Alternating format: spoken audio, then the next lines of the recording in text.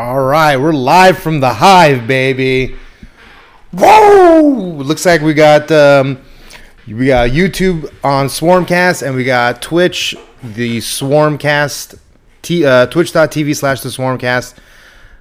The YouTube channel is going to be a little more confusing as we have not been able to get a thing yet, a specific URL. But anyway, thank you. We're here again, number 6 Swarmcast. Good morning, Swarm. Don't forget, always go to samtripoli.com for all of Sam Tripoli's stuff. Chat.samtripoli.com for all his chatting needs. We have a Discord channel. Follow the links down below. And we're going to be talking about Cyber Polygon today. How's everybody doing tonight? Everybody say hello at once. Rah! Good morning, Swarm. Good morning, Swarm. All right. So, it looks like we are live. I just want to make sure that we're live. So, it looks like we are live. I just want to make sure that... Okay, that's a little inception right there. All right. Twitch looks good. YouTube, I believe, should be good as well. Let's verify that first, because I know this makes for excellent television. And view channel. Yep, we are live. Perfect. Share a link to the live. I'm going to share all the links right now. I already tweeted it out, but let's go ahead and get it out to everybody. Anyway, so a little bit about what we're going to do today. It's tough work. Nobody wants to do it. The fucking video is 5 hours and 41 minutes long, but we're here to do the work for you. So this is going to be part 1. We're going to go as long as we can with it. I mean, essentially, there's a lot of boring stuff in this Cyber Polygon video. Obviously, notable speakers, Klaus Schwab, our buddy, what's the guy's name? Wozniak? Not Wozniacki. Steve Wozniak. Steve Wozniak. Yeah. There we go. Okay. The big fucking... He looks like a... Who I actually don't... Of all, like, the CEOs and presidents and stuff like that, he's kind of like the one that I don't mind as much. He doesn't seem like a terrible human being on the surface. Yeah, he seems human. On the surface. Yeah, I watched a little bit of it already, and he had some pretty legit stuff to say. Yeah, he does do a little bit of, and we're going to get into all this, but he does do a little bit of double talk, which is a little annoying, but, you know, we're going to get into all that. But for the most part, he doesn't seem like he's a complete and utter piece of garbage. So let me post these links here. Looks like we're good there. Ba-boom. And, all right. So, without further ado, we've got everybody here. Arthur, definitely not Eric Dubé. Grizzly Whisker, Young Human, Diana Ria, Frog. Who else we got? We got Stat. We got a couple newbies here. Nosferatu, who's been here a couple times. Joey Adams and Red Dracon. Red Dracon. I don't know. We'll see if this guy even talks. I don't even know who this is. Might be a lizard person. It's okay. He's listening to the FBI in real time for us. All right.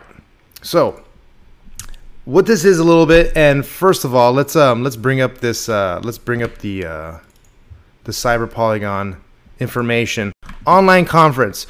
First of all, this was posted by Bison. This is whoever did this. All right, they got 1,000 subscribers. It has 57 upvotes and 106 downvotes. Only 5,700 views on it. All right.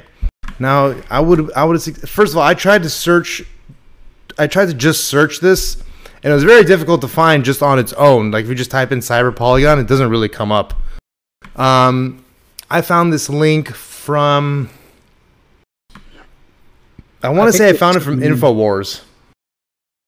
Or, like, band.video. Possibly, but I don't remember exactly. It might have actually been from the Sam Tripoli chat. So... Keep in mind they off the comments. Turned off the comments. That's the sign of a good shill right there. You knew what was gonna happen with that bullshit. So we're gonna get through it. Ooh. And we're gonna go at double speed here, pretty much. Not double speed, but we're gonna go at a higher speed because 1.5. Yeah. 1.75. We'll do 1.5 for now.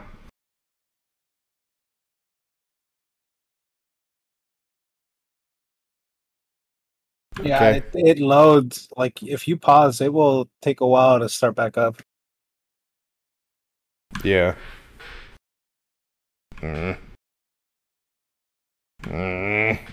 Anyway, so everybody doing good? I know that the CDC is recommending that we go back to mask mandates.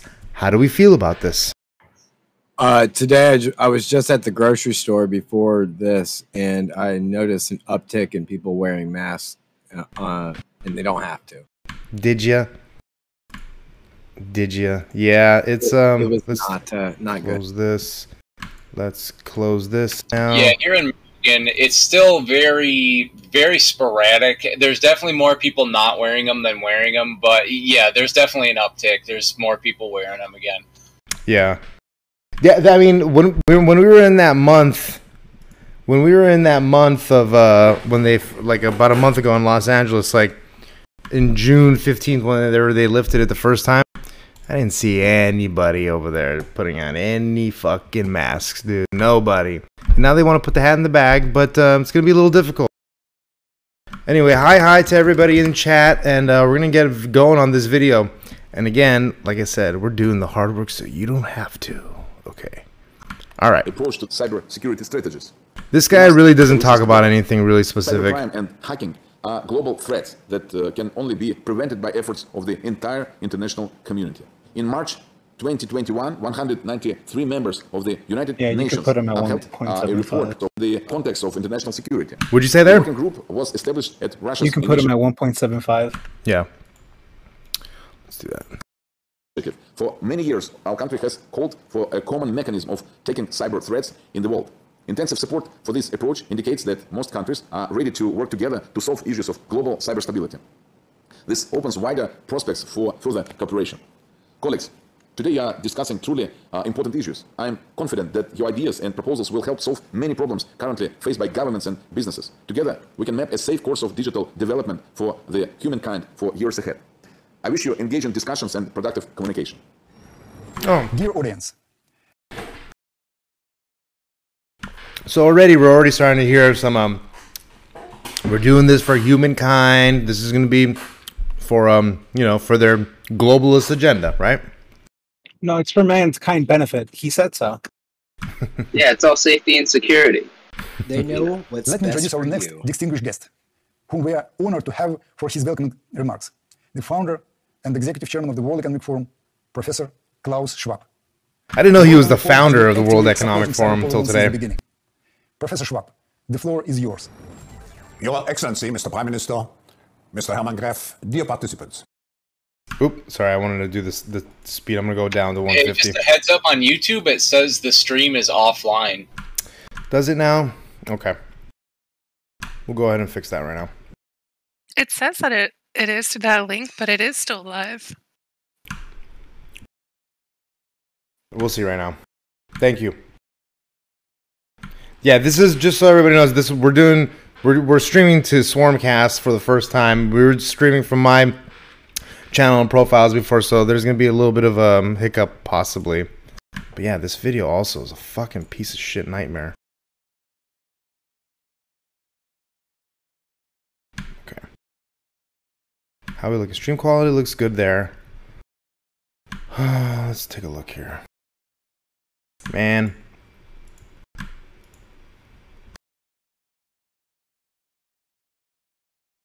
Of course. Of course this would be happening now, right? Okay. Hold on.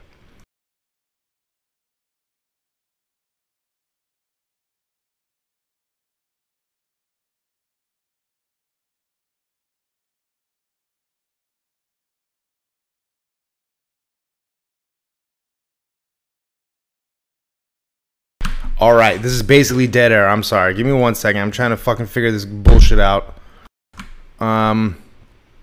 Let's close this again and reopen it. And yeah, I don't know. I'll have to see if the streams are live right now, but let's take a look here. Hold on. Let's reopen this.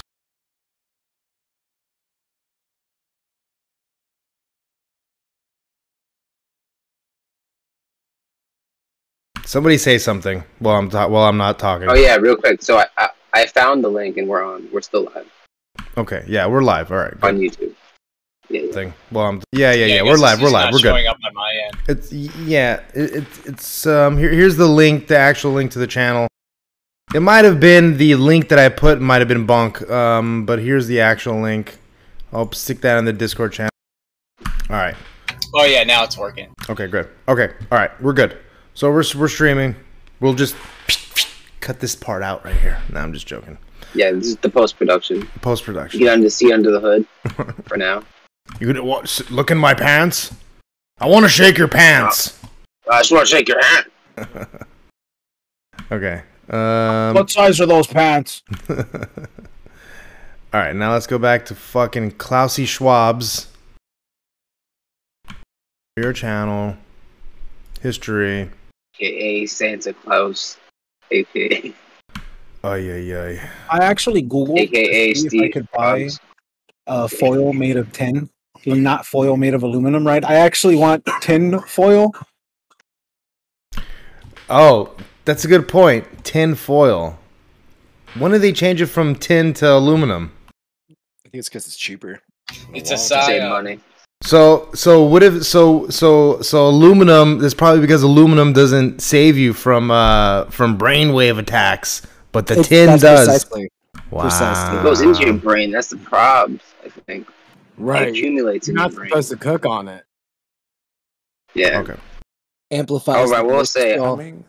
I was using aluminum foil for a little too long, probably consistently, and I still think my brain works. Don't quote me on it. But it survives. It's like you have to like consistently be taking like such a large amount of it to really affect you. We'll have this So it's like conversation. We'll see how we're doing then. forward to Right. this. Why stop using it? Because I was like, it was kind of getting annoying. Internet to of listen to. Things are extensively Regular metal implemented in manufacturing, transport infrastructure, healthcare facilities, Okay. government board. Okay, and share the screen now. Hello, I am Klaus Schwab. Okay. I am going to need you to eat the insects, please. All right. We got to the Trump presidency to include insect eating research. Okay, Also Klausy stand up Schwab. on Let's hear what Klausy Schwab has to say. Initiative. For many years, Let's see what our Klaus country says. has called for a common mechanism of taking I actually heard that threats from like in an the extremist world. YouTube channel. They Intensive were like, support for yeah, this like approach Trump indicates added that most some countries are research ready to about work eating together to bugs or solve something issues of like, global and it sustainability. actually got added into the This budget. opens And I was wider just like, prospects for how are you further blaming this on cooperation. Trump if like Colleagues, he today we are right he discussing two, accumulates important what issues. 20% I'm of what goes in the confident that budget? your ideas and proposals will help All right, everybody solve join many the problems my currently faced by stream governments and so you can businesses. see where we're at Together, in the we video. can map a safe And then course of also, I know development. that Frog, you got some timestamps, so you can message those to me or something, or and this way it's easier. So, or you can just verbally tell me. For the humankind for years ahead. I wish you engaging discussions and productive communication. Dear audience, let me introduce our next distinguished guest, whom we are honored to have for his welcoming remarks, the founder and executive chairman of the World Economic Forum, Professor Klaus Schwab.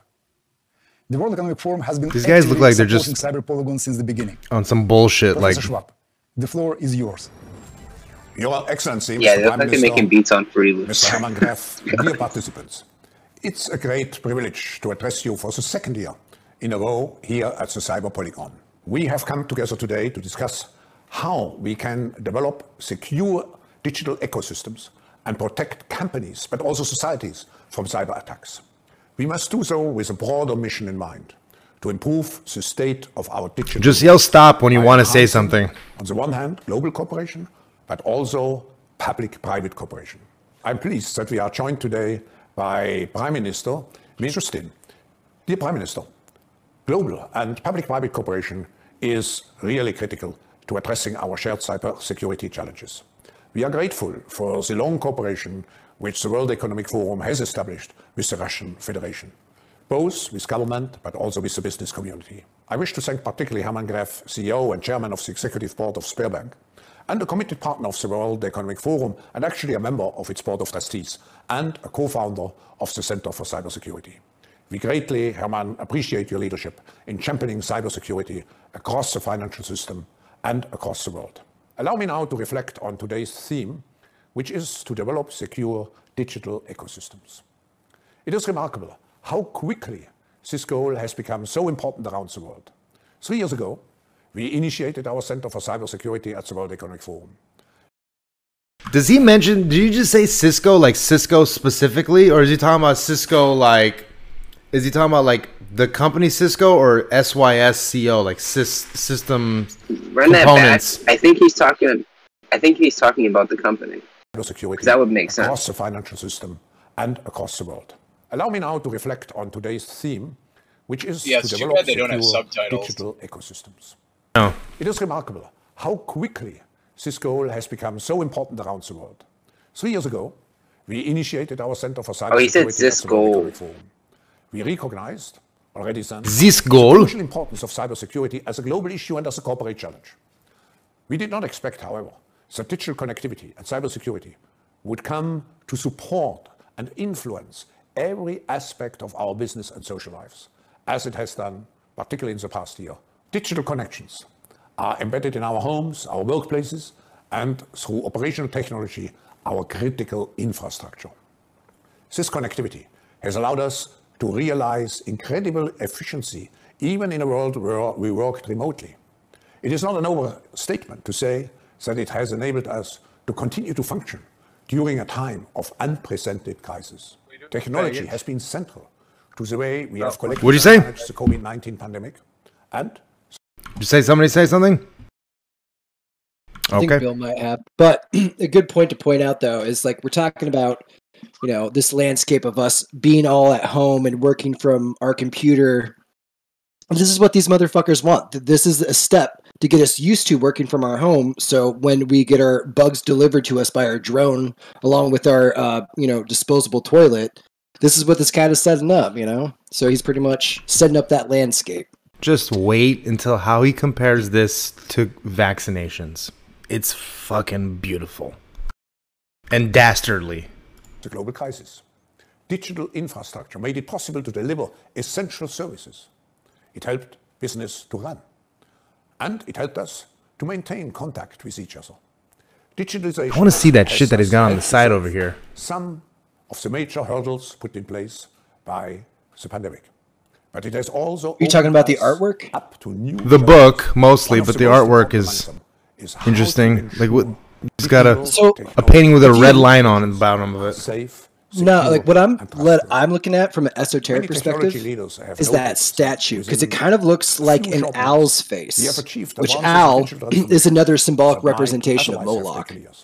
But this digital dividend of the not 100 pandemic is fragile. But cyber incidents can undermine it looks like an owl with its wing online up services and looking behind derail adoption of socially or a man innovations. holding something global risk report that looks like an owl's. Cybersecurity failure. Hold on. Online services, and they could derail adoption of socially valuable innovations. The World Economic doctrine of socially valuable innovations includes cybersecurity failure and IT infrastructure breakdowns in its top 10 risks. Both. We should be looking at his glasses, see like if there's any reflection. The implication is clear. A lack of cybersecurity has become a clear and immediate danger to our society worldwide. We have seen in the past few months, for example, ransomware attacks targeting hospitals, critical infrastructure, school systems, the power grid, and many other essential services. The power grid are feeling the repercussions of cyber attacks directly.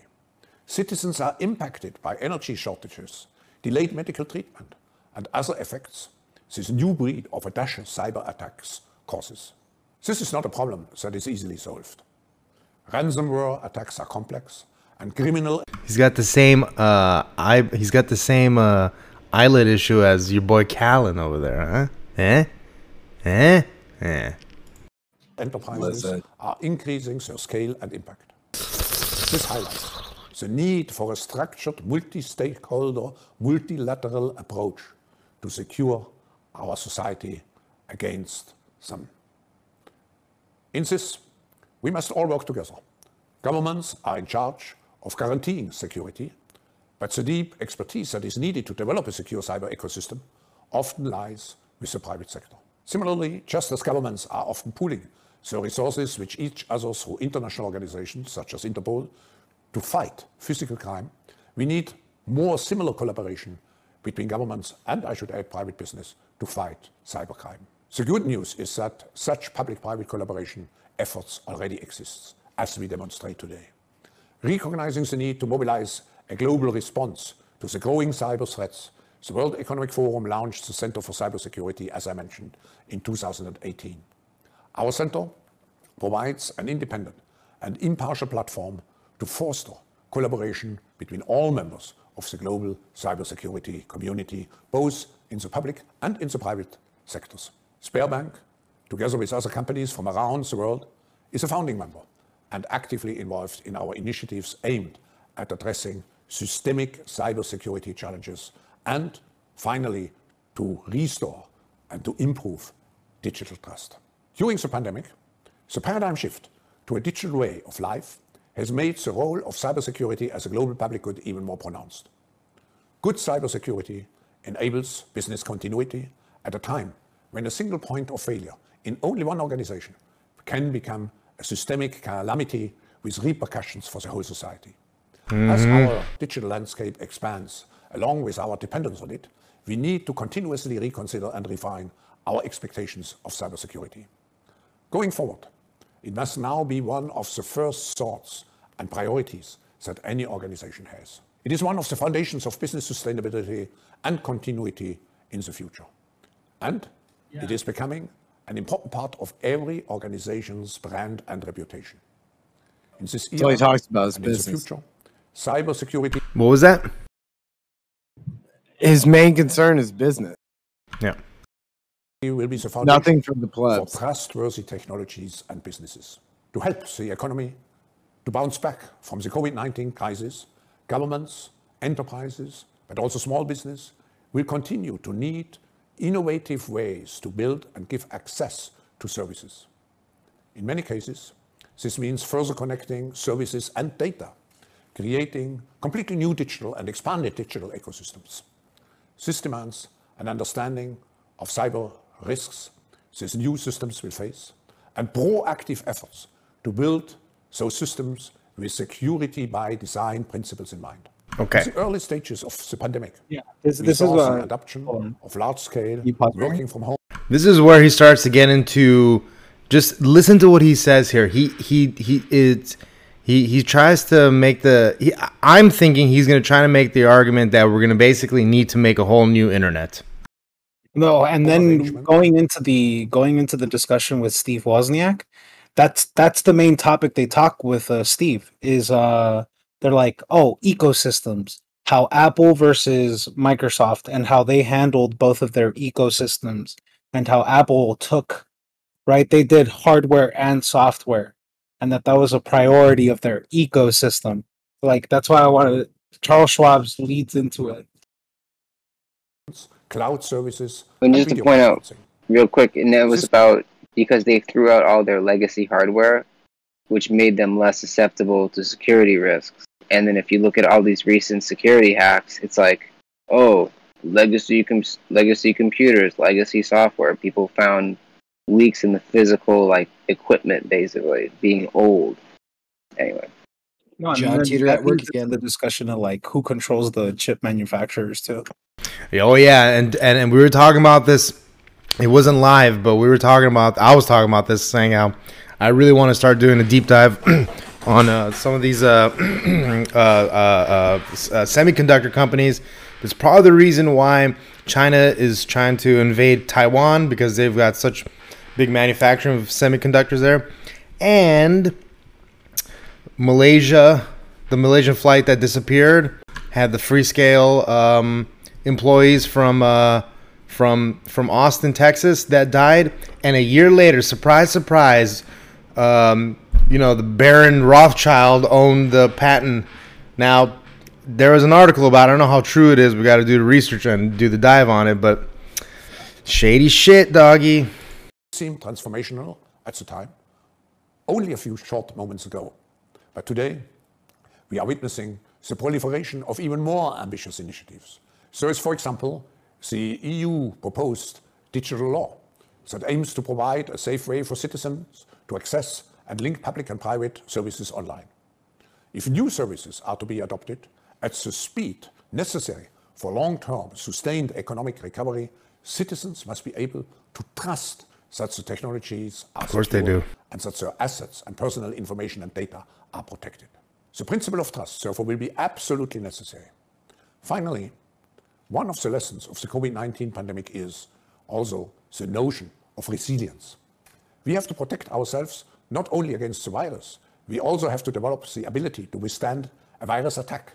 In other words, masks are not sufficient. We need vaccines to immunize ourselves. The same is true for cyber attacks.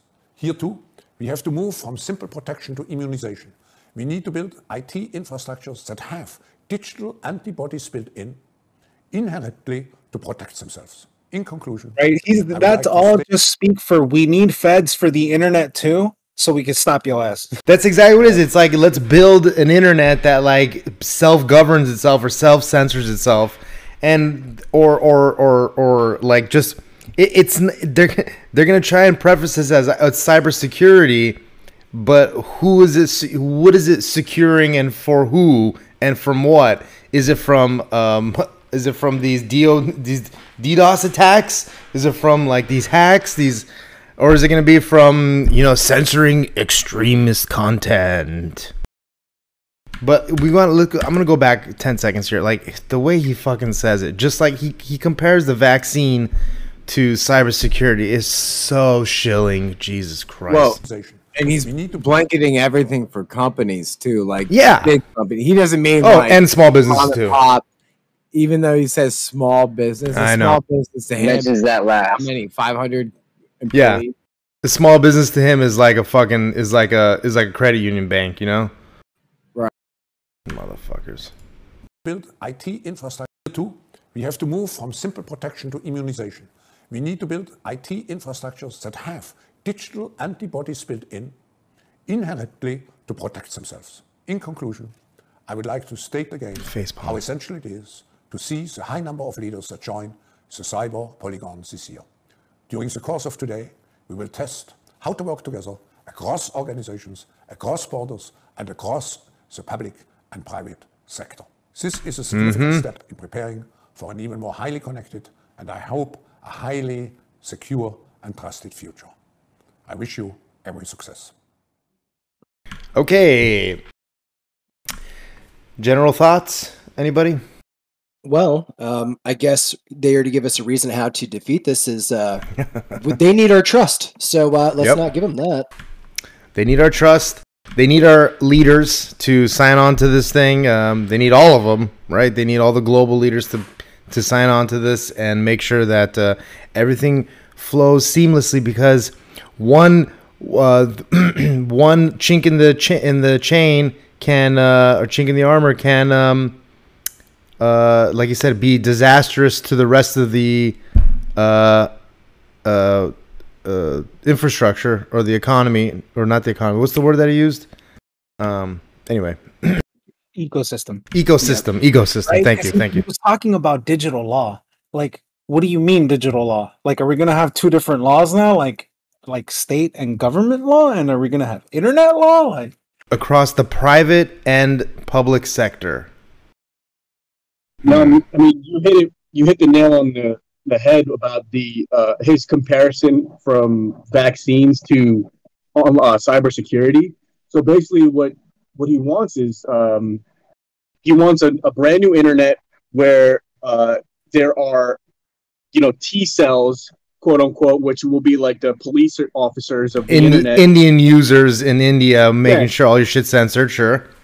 Exactly, and they're just going to attack whatever keywords, anything that pops up is going to be attacked immediately, and that's kind of what he's, hinting at. Fuck.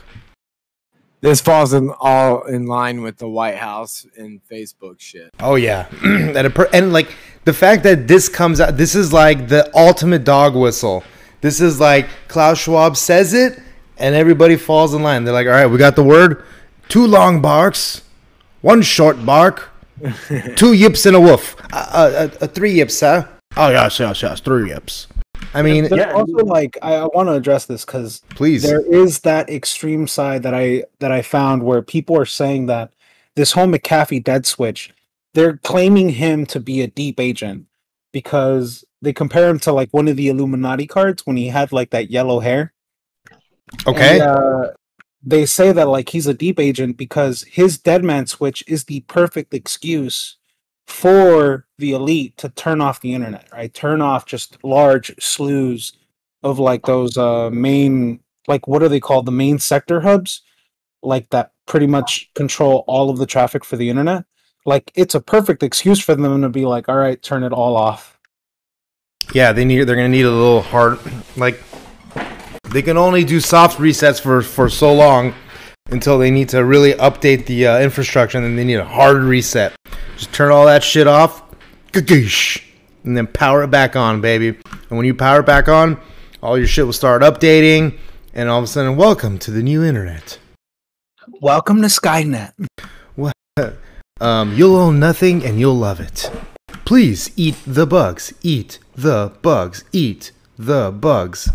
Anyway, to that where we're going to have to communicate with our technology moving on in the future, and if we don't say the right things, they're not going to basically follow what we're saying. I mean, we're seeing it with the SMS. They want to censor the SMS now, the standard messaging system, which is fucked. Okay. Cyber Polygon Alexandra. These guys kind of don't really say a whole lot. Just mouthpieces. This video, okay, let's watch this video, see if we see any symbolism in it, okay? It's going a little fast, but it's kind of like a generic video. But it's getting... think of the blockchain technology infographics that you normally see. Yeah, yeah. Wait, so that full body scan that chick was going through, that looks straight out of Elysium. Right. There's a lot of technologies I think they're previewing to show us Deceiver consciousness, and I think you're right about that one. It's a smart city. Join the smart city.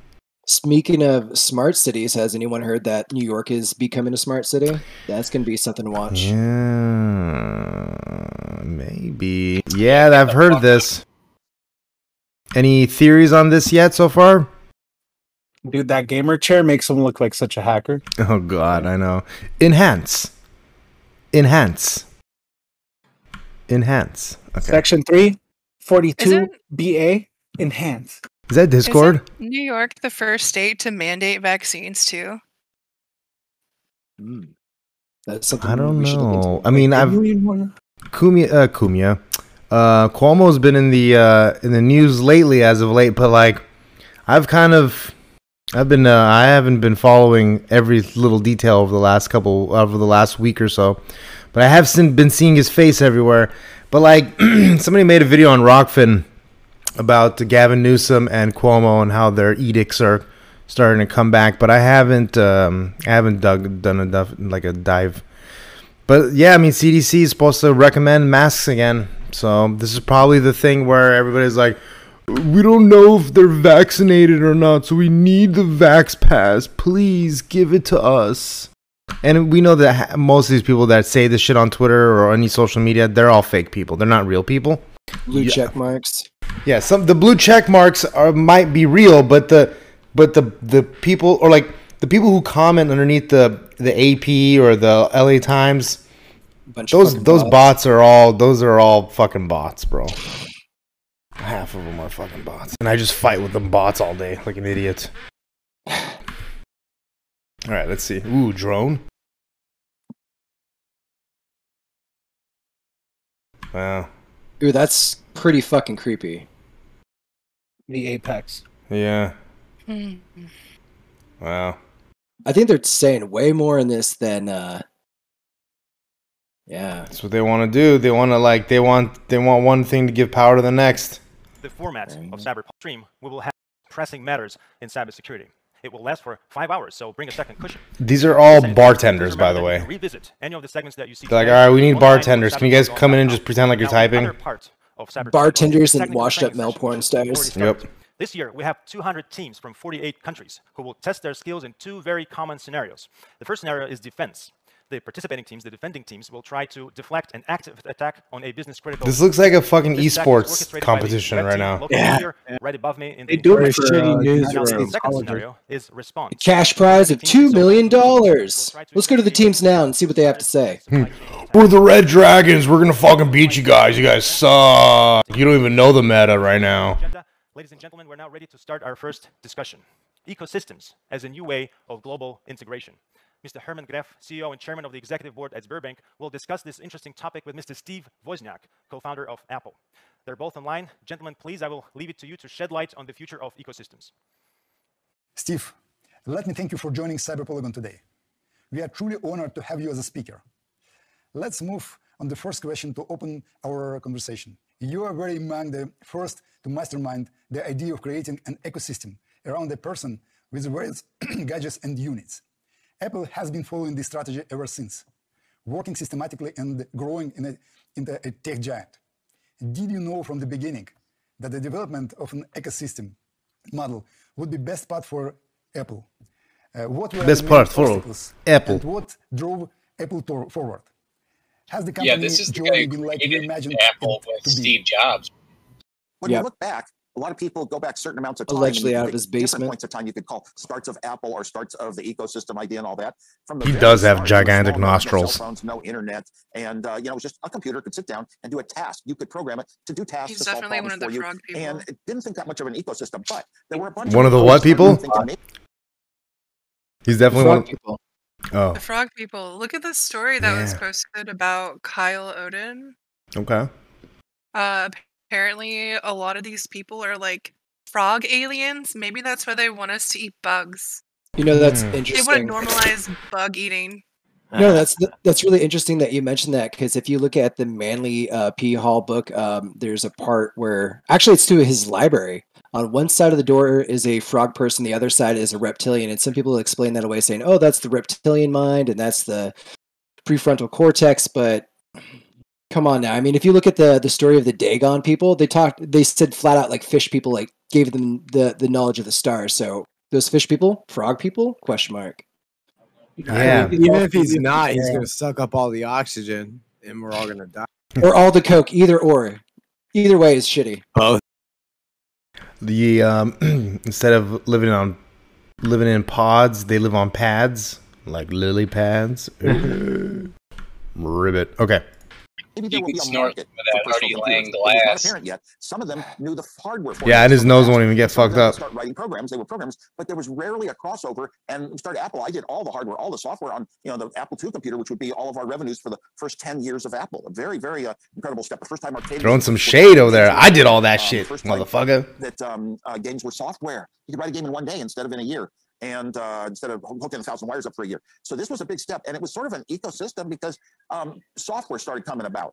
So you not only had a computer, but you had a lot of people offering software on their own, and you got used to certain favorite games or programs for storing your address lists or whatever. Small start towards an ecosystem.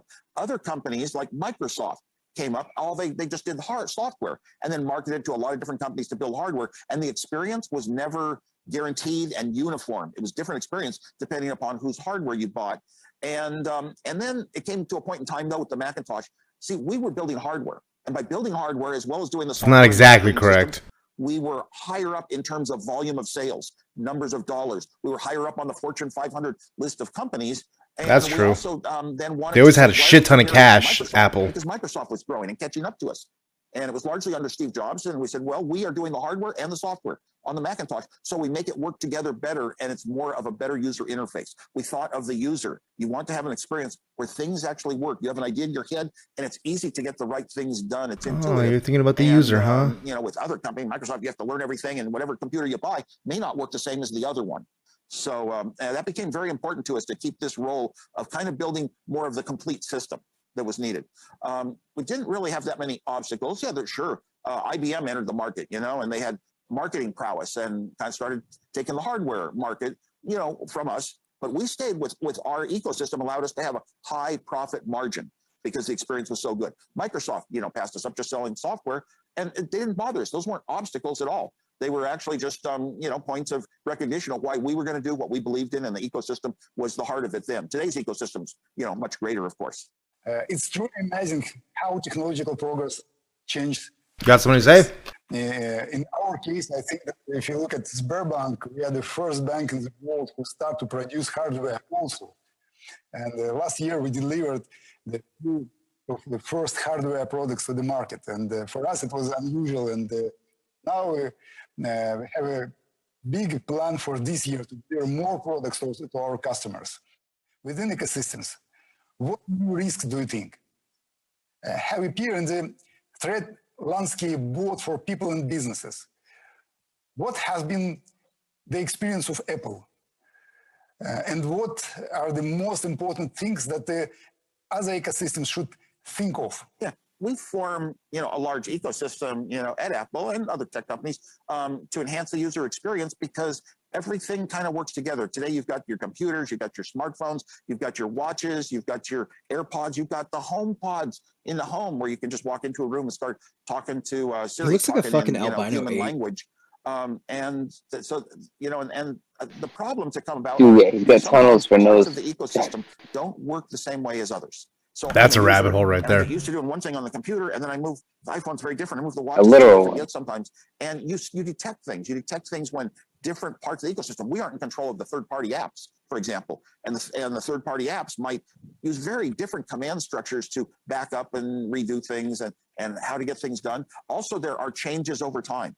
Every time there's a new set of updates to something, even if it's the heart of the company, Google or Apple, the heart of their own applications change, and new people, young people come in and say, this is just how it is. Great, it works. I figured out how it works. Older people say, oh my gosh, why did they move that? Where did it go? I know what I want to do. I know it must be possible. It's hidden now.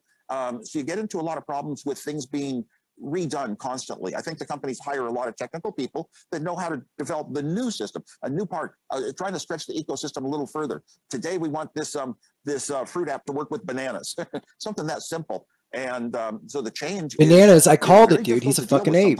Apple in particular likes to change very fast and get rid of the old. Get rid of the old. And Microsoft always had. He does look kind of like Seth Rogen, who played him in the movie. To the threat of cybersecurity. There were so many holes and cracks and malware in the PC world. So we have better control over it because we do all the parts of it, the major parts, ourselves at Apple. And it's very pleasant. One of the things is I want to be a human being. It's probably the children that do the hardest work putting together. Did you just say, I want to be a human being? It's very pleasant. Run that back. One of the things is I want to be a human run being, that back, in my life. And it's very pleasant. One of the things is I want to be a human being, in my life. And Apple, it's very pleasant. One of the things is I want to be a human being. He's a fucking Android 8. Life. And Apple has taken so many steps that said, I can be a human being. I can maybe speak or handwrite to a tablet, and it understands what my human commands meant, what I really want, up to a simple level. I can speak to Siri. Siri was not even Apple. It was a third-party app for 1 year before Apple brought Siri in, recognizing... Brought Siri in or bought the fuck out of them? Like banks, it's important for banking institutions to be aware of the trends that are going on, the trends in technology. Okay. He's just admitting that that banks have like a backdoor to trends. That's what I'm hearing here? Yeah. Pretty much that's what selling data meant. Apple brought Siri in, recognizing the importance of it. Now, just like banks, it's important for banking institutions to be aware of the trends that are going on, the trends in technology, the ones that are so important, they're going to grow. And those are easy to spot. Nowadays, though, one of the obstacles is... Damn right they're easy to spot when you're fucking listening to everybody. It's going to become big and have its own name forever, like Apple or IBM. Those little guys, they don't really have that much of a path. Yes, they can do something really good that adds to what computing is today, and they can get acquired by the big companies. Oh my God. Okay, I didn't even catch this the first time, and this guy is so blatant. He's like, what a piece of shit. Okay, let's run that back again. They're not hiding that though. Really great, and then we can own it. Yeah, like you guys can do some shit. They're known for that. But you can't do anything really crazy. You can make some cool components that we'll just acquire from you. You fucking guys. Yeah, they're also known for, like, Steve Jobs was known for lowballing people, like bringing people in, like, we want to make you a part of Apple, we want to incorporate this, and then, like, literally giving them the shittiest price. And being like, you don't like it, fuck you. And then they ended up coming to an agreement. it would be like he would always it'd be the cruelest leverage, like the cruelest amount of leverage. So they have not been nice to third party acquisitions. So one of the obstacles is the little tiny inventor who wants to make a company that's going to become big and have its own name forever, like Apple or IBM. Those little guys, they don't really have that much of a path. Yes, they can do something really good that adds to what computing is today, and they can get acquired by the big companies. And that's an exit strategy. It's a way to make money for what they're doing. But they kind of get hidden as themselves being an important part of the eco-structure. It usually falls under the name of the bigger company. Control the developer is what he's trying to say. Say it again. He's basically saying control the developer. Like, yeah, you might be able to buy out the company, but if you don't have the person that envisioned the ecosystem, like, it means nothing. Like Jack or Zuckerberg. And also, let's not forget that a lot of these developers, their goal is to get acquired. Their goal is to come up with an idea that's $1 billion idea, and they just want to sell it and then flow it off into the sunset. Elon Musk. But it sounds one way to interpret it, right? He's just saying what it is in terms of the industry nowadays. Like he's just he's saying a real he's saying a simple truth that a lot of people just don't really want to comprehend. That's what controlling the ecosystem means. That's why I feel like they brought him on, because he's basically telling them, like, you need to own the ecosystem. You need to make it proprietary. You need to control the language. You need to control like its structure in the infrastructure. Right, like promote that, sellout. Exactly what Apple does. They're the best at it too. It all comes back to the sellout and they culture. Promote it, and they promote it because of what he's saying, like security. Like that actually has provided them advantages. Yeah, you will own nothing. At one point, well, it's like, is it better that he's coming out and being honest though? You know what I mean? Because I feel like.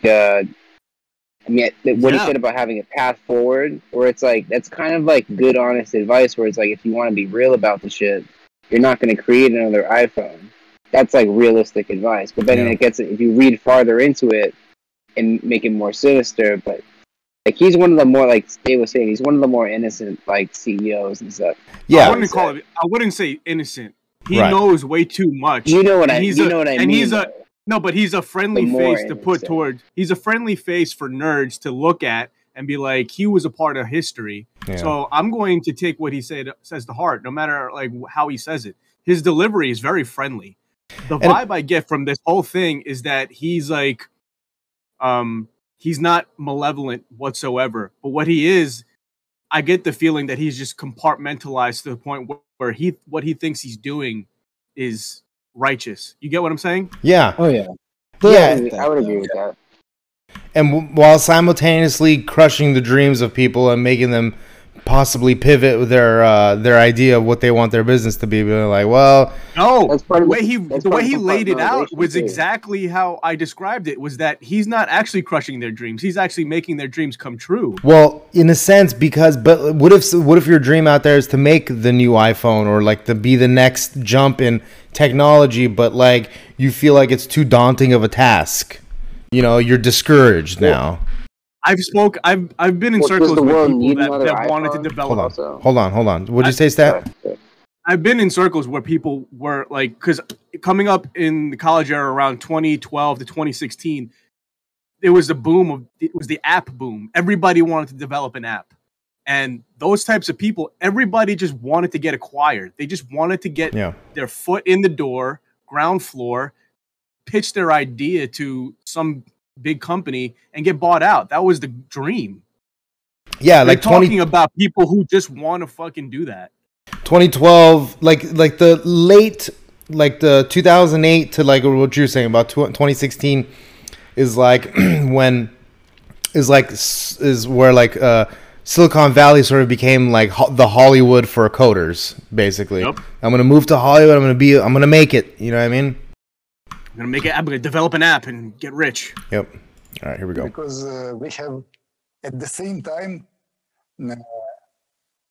all these foreign ecosystems like Google. Apple, I want to just see one of the guys in the background like turn Candy Crush on and just be like, I'm just gonna fucking Candy Crush this shit. Yandex, like Russian Google, Sber.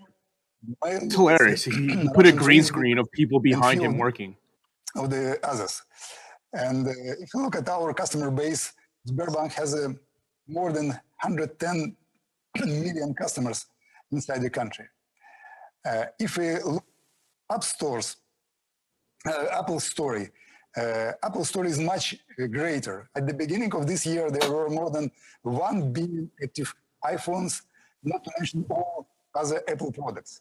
Apple Music has 72 million subscribers. Apple TV, I think, over 40 million. So the amount of data stored in the company's IT systems is huge. It seems ecosystems like Apple know more about people, about their families, friends, environment, tastes, etc., than the people know themselves. How these data help improve Apple's customer experience? How should ecosystems protect data of their users efficiently? You said that Apple has a unique situation because you produce hard and soft and you control everything. But I think we have a different situation in the different ecosystems.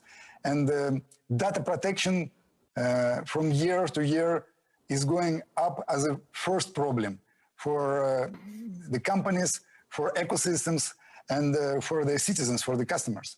And I think now I feel this problem like a political problem. And what's your opinion?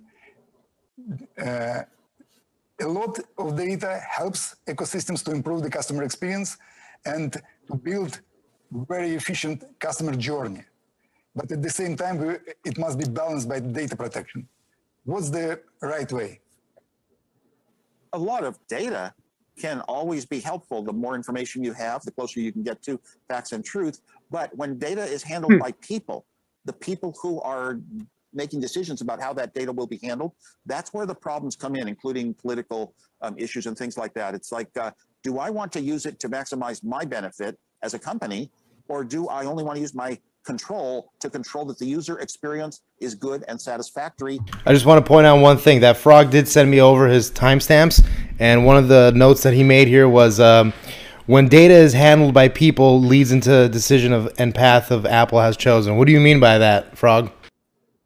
So he gets into he then establishes his reasoning for why Apple handles user data the way they handle it. Yep. Which is they exercise a heavy hand in their platform. Because all of this speech that he's saying is like the Russian guy was doing a terrible job. He was fumbling his words because he was trying to say like he was trying to justify like gathering user data, right? He just wanted to avoid bringing that topic up because that's a very NSA-esque topic of collecting data and all this other shit. Right. But it's to lead into how to control that data. And then he'll get into AI because that's why he brings up, oh, people are the problem, right? Yep. People have a political leanings. Yes, that's coming up right now. Yes, I marked this down too. In that second path, very much they come out, or do I only want to use my control? That's where the problems come in, including political issues and things like that. It's like, do I want to use it to maximize my benefit as a company, or do I only want to use my control to control that the user experience is good and satisfactory and users are happy? And Apple has chosen that second path. Very much they come out constantly and take stands against monitoring you down to the individual so you can be advertised to, selling the data to others. Apple has taken a stand very much of protecting your privacy. You pay $2 a month for iCloud, and you can post all your pictures and share them in albums and discuss the pictures, but you don't. It's a good place to share your news. And it's private. It isn't being sold to a lot of advertisers. And I think that's a very notable approach. I wish that other ecosystems, largely Facebook, but also Google, I wish they would just say, you can pay a certain price and we will not use any personal data about you, who you are, by your name, by your government numbers. We won't use any of that information and pass it along to others. We will we'll give you a good product. Why don't you sell a product? We used to buy things, and products are things. We'll sell you a good product for a certain price. And they never do that. They never come around and say, yeah, we'll charge so much a month and you'll be protected for privacy. We did not expect that when we started this industry. We didn't expect it would go in that form. We expected it was going to be good products are worth money. That's how you make your profit. When Facebook started, Because you had all these great ideas. You can communicate with all your friends and share data and have groups of friends and talk about things among yourself. They didn't start Facebook in a dorm saying, "Oh, we're going to monopolize." Yeah, they did. By, selling people's interest. He's right about that. They definitely didn't start it in the dorm, motherfuckers. Yeah, they started at the fucking Pentagon, you cocksucker. We didn't start in a dorm saying, and then Snopes will come back and it's like, mostly true. While Facebook was started in the dorm, it was not started for nefarious reasons. Anyway, Snopes is busy stuffing pizza down their face. Busy stuffing dick. About a person selling it to others so they can be more directly approached. Now, there are some good aspects. Look inside of Apple with all the data we collect that you mentioned, and we know a little bit more about, well, which products are having problems, or where is a trend, what sort of thing do our users want more of, and address that. But we don't, get it down to notifying individuals. We just look at, how many people are using a certain app. Is it growing? Maybe we should, tighten the belt. Or some app usage is going down. People are buying more of the HomePods. We can address those and kind of satisfy the market in more of a general sense. I'm a creative person, and I'm just a person in the world. But creative people don't want you, a big company, to here's what you're going to say next. Here's what you're going to open your mouth, and here's the words that are going to come out. Here's who you are. It's almost like who you are is the memories of your life. That's more who you are as a person than anything else. Wait a minute. We're storing all our memories, in places like Facebook. All our memories are out there in the cloud and shared. And that's why the cloud does know more about a person than the person knows about themselves. It's all out there permanent. You can't even remember as many things as the cloud does. And okay, Frog, you mark this point down too, and then we'll let you. I want you to give your opinion, and we'll open it up. This is something I always talk about because people don't realize that if a company wanted to be malicious and kind of figure you out as a person, what's to say that they can't run AI on your messages, on your blog post, right? What's to say that they can't hire a professional to figure out like what your mental psyche is? Like, this is just him opening up the door, like. Because he even said it earlier where he's like, we'll even investigate you down to the individual to see your user experience. And it's like, dude, yeah. Right. And he's being extremely honest because he said that companies like Facebook, companies like Google, who's to say they're not doing that? Because he mentioned very succinctly that Apple does not, send their data to anyone else. But he didn't say the other ones did.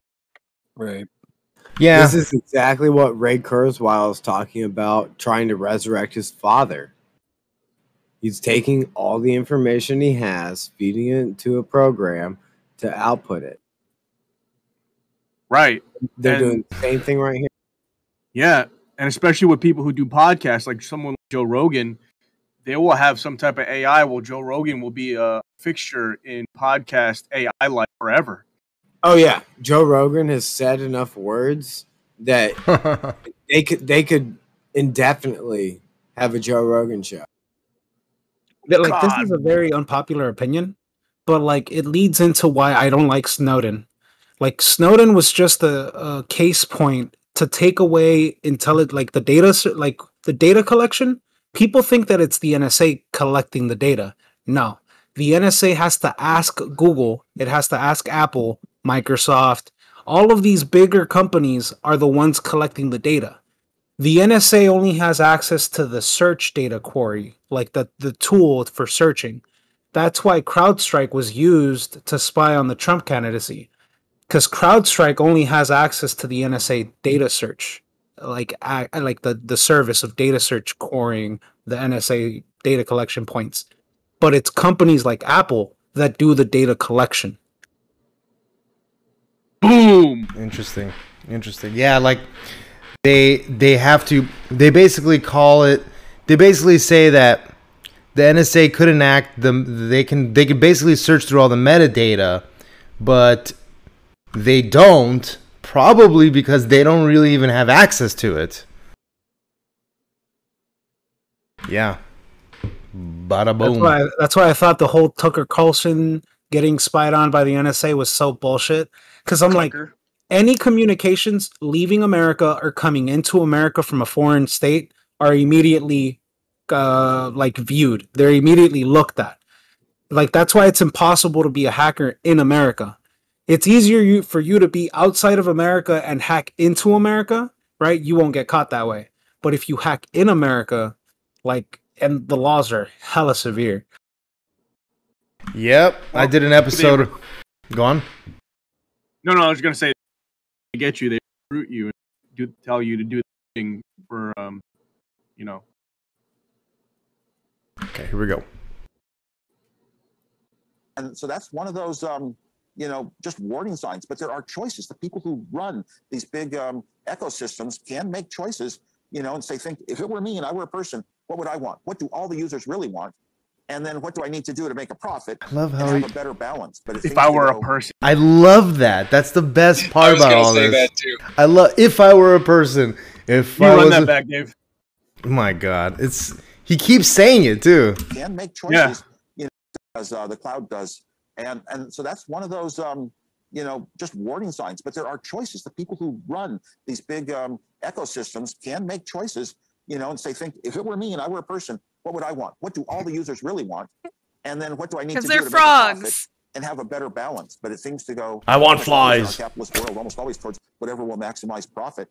And there's differences between companies. So can I say something? I'm just glad to be a part of Apple. Please do. Next time, just say stop, and then I'll go. And then you go. You go. Go on. On a psychological level, like one of the easiest signs to someone who's a narcissist is they'll tell you that they know you better than you know yourself. Not because they actually do, but because they don't view people as being real human individuals. They see them as like tools or copies of themselves. Subjects. Exactly. And you can't be a sociopath or a psychopath without being a narcissist. I think these people are fucking crazy. See, I'm so conflicted here because already I did kind of like Wozniak going into this, and part of me wants to sympathize with what he's saying, or maybe empathize, in the sense that he's clearly whistling to big corporations, but he's not necessarily pandering directly to them. He's kind of being persuasive in because you got to understand, like, this video is not meant for us to be watching. This video is meant for, people who are in the know to have their assistants watch it and write notes and like come back and be like, all right, this is what we got to talk about now. And this is like, he's sort of maybe he's pleading. Maybe he's pleading to the elites, saying, look, be a person, be a normal fucking person. Don't be a lizard person, and have some sympathy in your life, maybe. But that's being extremely optimistic. The way I see it, like, it's very esoteric. Like, they put people like Steve Wozniak because Steve wants to say the truth. It's like, I'm going to just spell it out to you. But the reason why they put somebody like him is because it relieves them of karmic debt. Like, it relieves, right? Because he's such a likable guy, and he's big and cuddly. He hasn't been in the public, like quite like Steve Jobs, but we know of him. I mean, Seth Rogen played him in the fucking movie with Fassbender. So funny if he is like their mouthpiece, because before he was saying like people don't want you to tell them what to say next, and that's probably what he's doing. Well, Amy in the chat agrees with you, Diana Ria, that yes, she's 100% right. Extensions of themselves. You are correct. People like him too. They like Frog's right. He wants to tell the truth because he is. I mean. And I want to touch on what Diana said about him being a narcissist. If you were one of the co-founders of Apple, you would kind of be narcissistic as well. But I don't get that like creepy sociopathic vibe from him. I don't know if you're not supposed to. That's the whole point of being a narcissist. Yeah, and they train themselves to say the right things. They train themselves to like act accordingly. And Frog is right. They do want to put that message out there to relieve that karmic debt, and they do that all the time in that process. And we've talked about it multiple times. It's called the revelation of the method. Yeah, and it's you can't really, maybe from this angle, he might be wearing an earpiece on the left ear. I'm not really sure, but you never he has an AirPod in. You never. Yeah, I noticed it when I was watching it. You never do see his right ear. He always kind of keeps it like a little away from the camera. Was his nose always like that? I don't know, dude. He must be getting some of that dank. Bro, like, cause now I'm thinking like he's just like one of those bots you cloning out when you went on like the Pirates of the Caribbean ride. He's just like a fucking bot. Yeah. Right, here we go. Even supporting diversity. I mean, we were the first Silicon Valley company to have equal pay for equal work by gender. And here we go. These are kind of like the things, but we treat our customers the same as we treat our employees in that regard. And we don't want to play favorites. We just want to make good products and sell them. Thank you. We want good slaves. For he fumbles this. Hashtag nice guy. And what I think in this case, you are technological fan. You are a fan of technologies. I'm also, frankly speaking, I strongly believe that technology can bring us a lot of values and make our life much more efficient and much more interesting. But if you look at the future, we could say that one of the technologies which we have now, I mean AI, has a completely different influence than many of technologies in our history, because it's only one technology which have ability to hack the people, and we lose still hack privacy. the pickle. That's what I thought. It's Pickle Rick. In the cities. Fuck. I'm a pickle. Just say nationality is social right. engineering. If you speak, Oh, I want to hear. we lose privacy. We can't have a private life in the cities, and it's a big player also. If you speak about a lot of data, I think that the states have also a lot of data, and in this case, many people worried that AI will change completely our lifestyle, our habits, and maybe we are not prepared for that, to change in such a short period of time all our habits. What do you think about it? What do you think about AI technology? One of the reasons that I like to follow technology, new gadgets, new companies doing different things, are that they change the way we live our lives. And you look at something like Uber, that didn't exist, and look at just taking your phone and making a reservation, ordering some food, telling a restaurant you'll be there, setting up a time. All these things we really couldn't do. Oh, he's definitely got an earpiece in the left one. AI is very different. But he needs to be able to hear, obviously. People interpret it as artificial intelligence, but it is not intelligence at all. It is not like a human brain at all. You study psychology and you'll find out we don't know anything about how the brain is really wired. And AI is just the state of the art of computer technology. For example, if you play a game, if a computer sits down and plays a game 1 billion times, looking for what works and what doesn't, they will get better than a human at that game. No human could play a game 1 billion times and remember all the results. So it's just that technology is always faster and makes us more capable than we were. The wheel did that. The wagon did that for human beings. The hammer made us able to do things that we couldn't do without it. So it's only the highest state of the art of computer technology. And I don't like the word AI. Now, AI usually breaks down to two things. One, I just pointed out. Computers can just try everything possible, billions of times because they're so fast. Or B, neural networks can more efficiently make sense out of patterns of data. A lot of data is coming in, like to our eyes. How do you know your eye picks that's a box and that's an air conditioner and that's a pole? How does your brain do that? That's a cognition step, and that's another side of AI, and it can figure things out.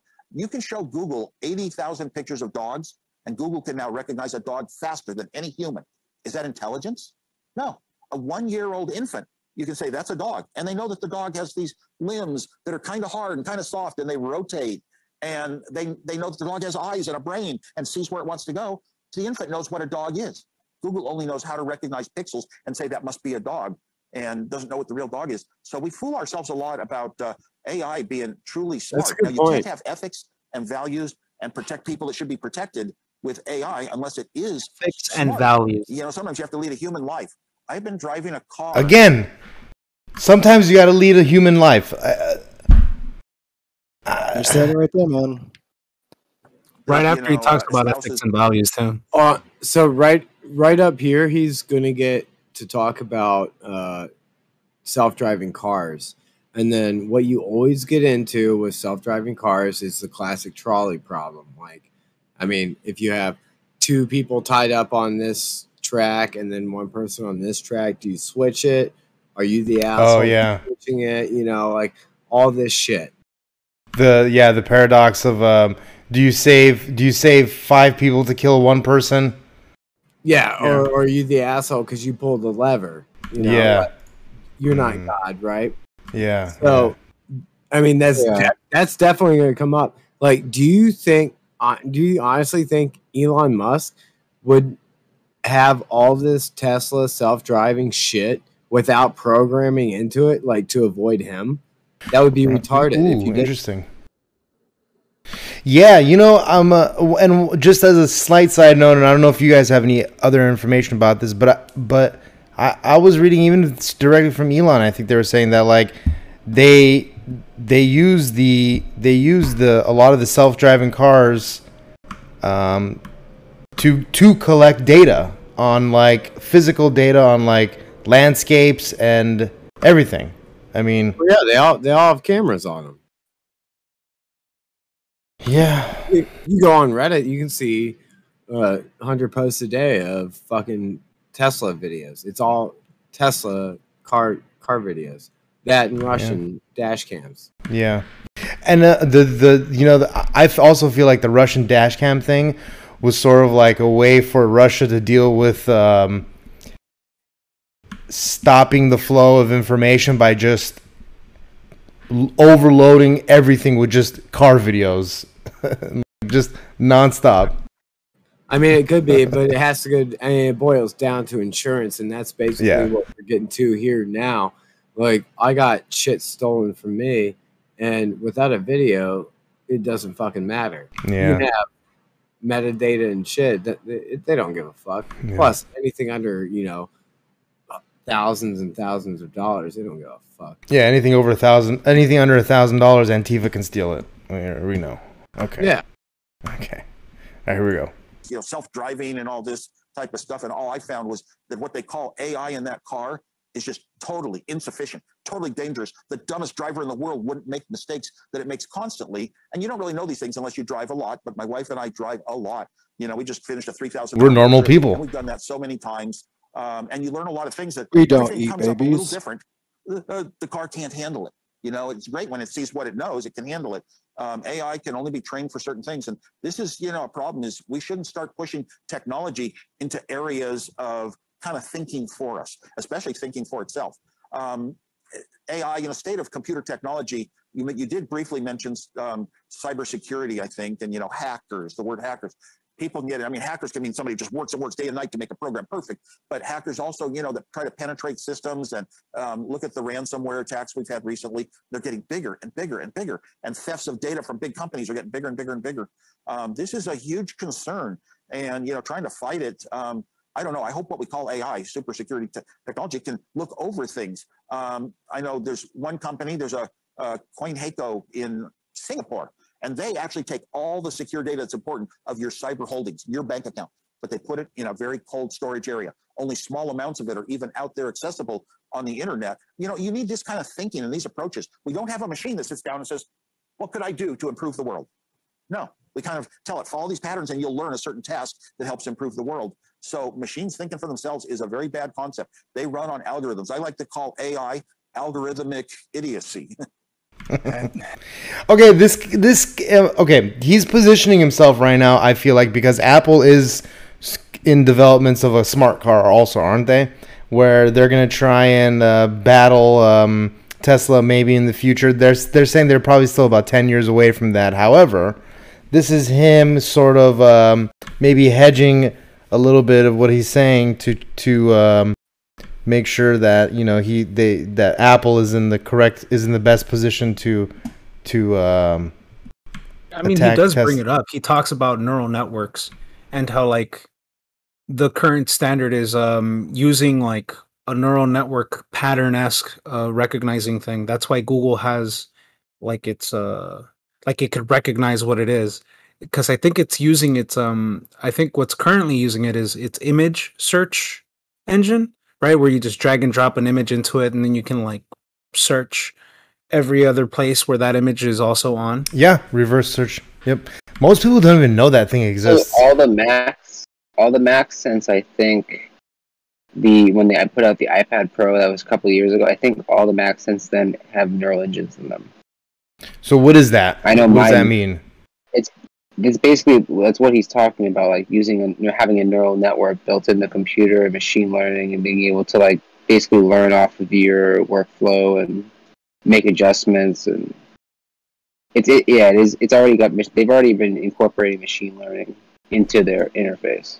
That's arguably too why they're able to get so much of a good output for performance on their hardware on the new M1 Max.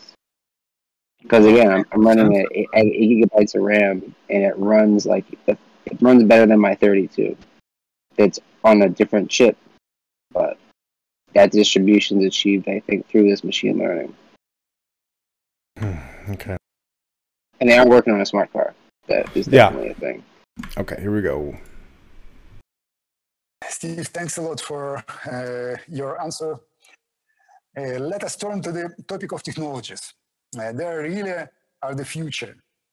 Let's take an example of digital ID and the biometrics that are also widely used in ecosystems. We use them extensively at Sber, and Apple is at the forefront of all these innovations. Sometimes ago, Touch ID became a real breakthrough in authentication. Now Face ID allows us to unlock the device with just one glance. Could you even imagine such progress 45 years ago when you created Apple? And what's next?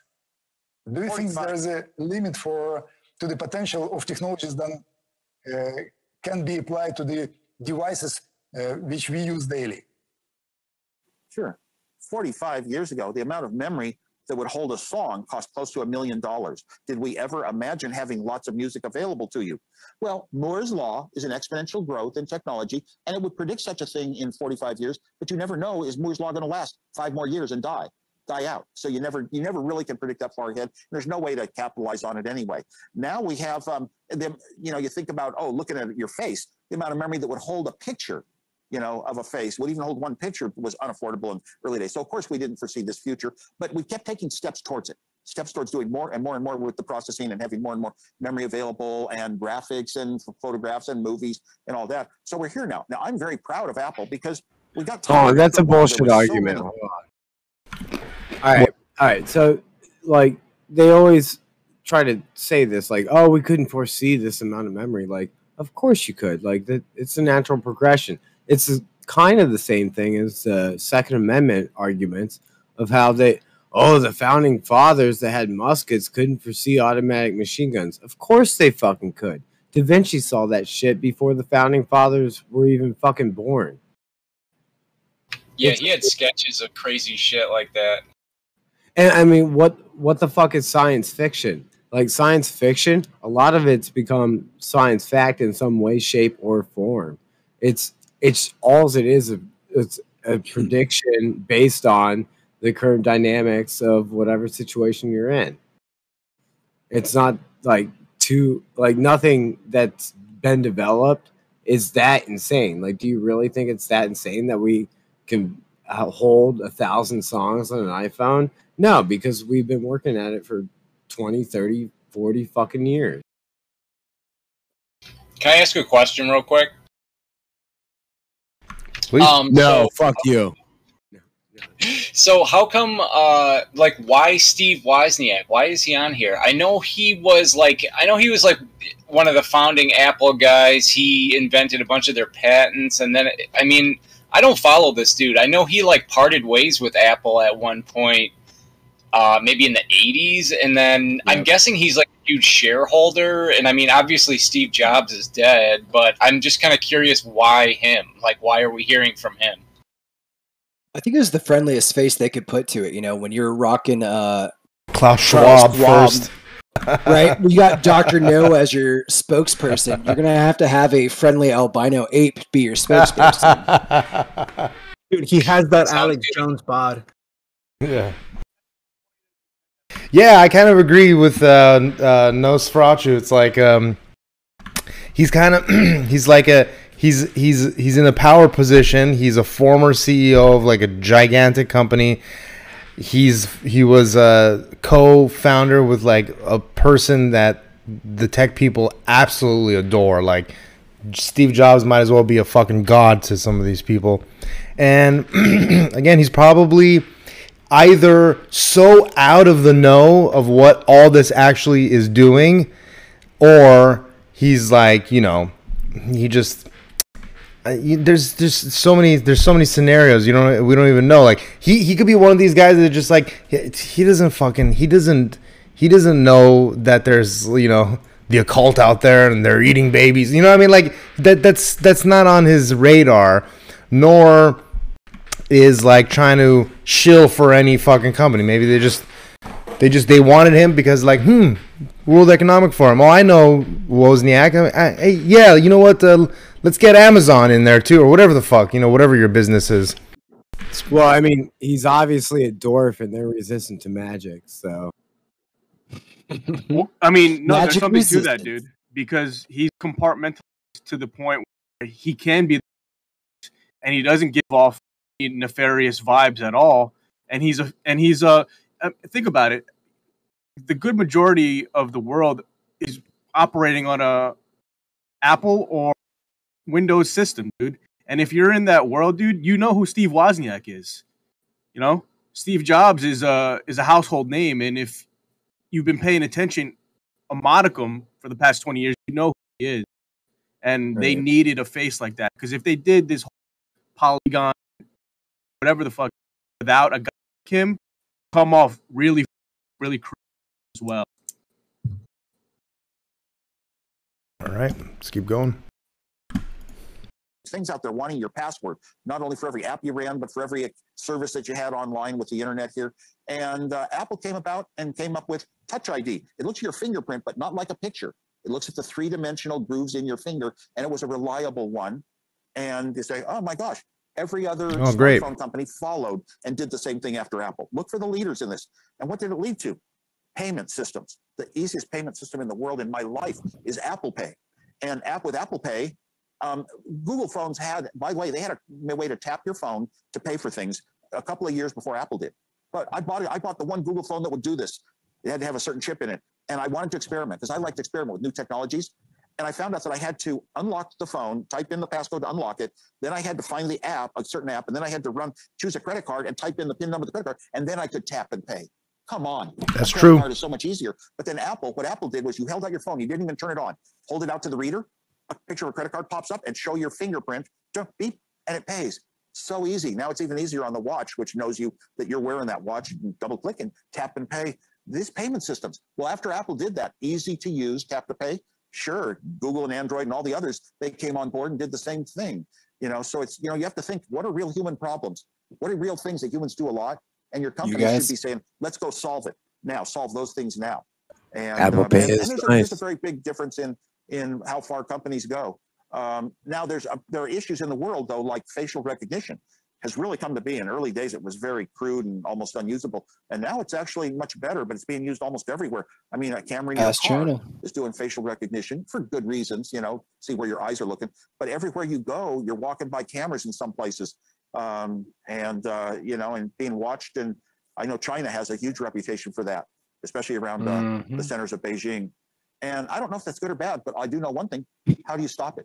You can't stop it. You know, How do it's you know if it's fucking good or you bad? fucking motherfucker. So many ways. Don't lie. And He just doesn't want to cry like maybe John Cena. That's the point. Government regulation saying it can only be used in good, appropriate ways will happen. In our country, the United States, I don't think we're ever going to limit it to only being used in good ways, just because almost always our system is based on favoring the producers over the consumers. Right there.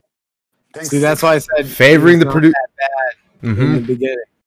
Like, Favoring the producers over the consumers. Karmic debt. it's kind of funny he mentions China because they were having a lot of problems with facial recognition with Chinese people.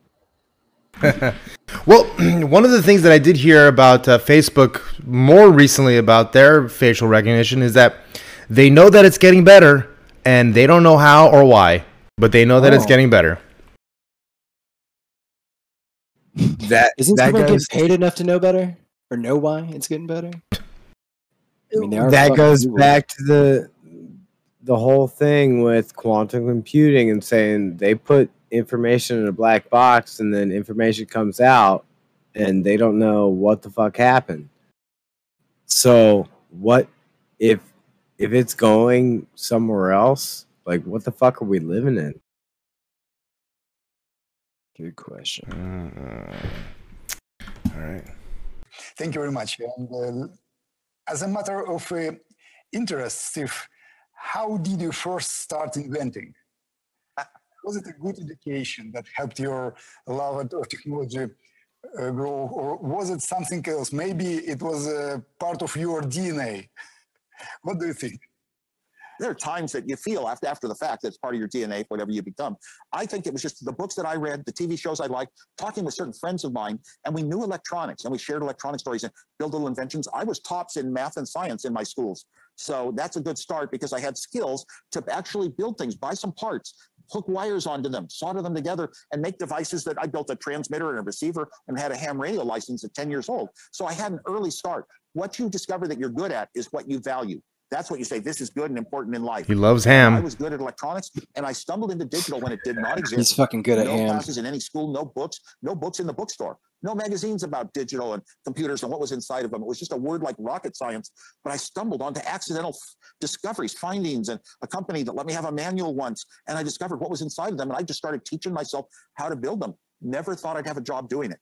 I knew I'd be an engineer, electrical engineer, but engineers built the old analog things, televisions, radios. They didn't build computers. Computers were done in weird places called research, or computers were done in the military.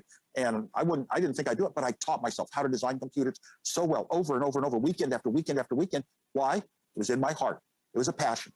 And putting the time in and the hours into that direction gave me skills that were needed. Now, to be the inventor type, an engineer can be very good at designing things and finishing projects, but an inventor has an idea.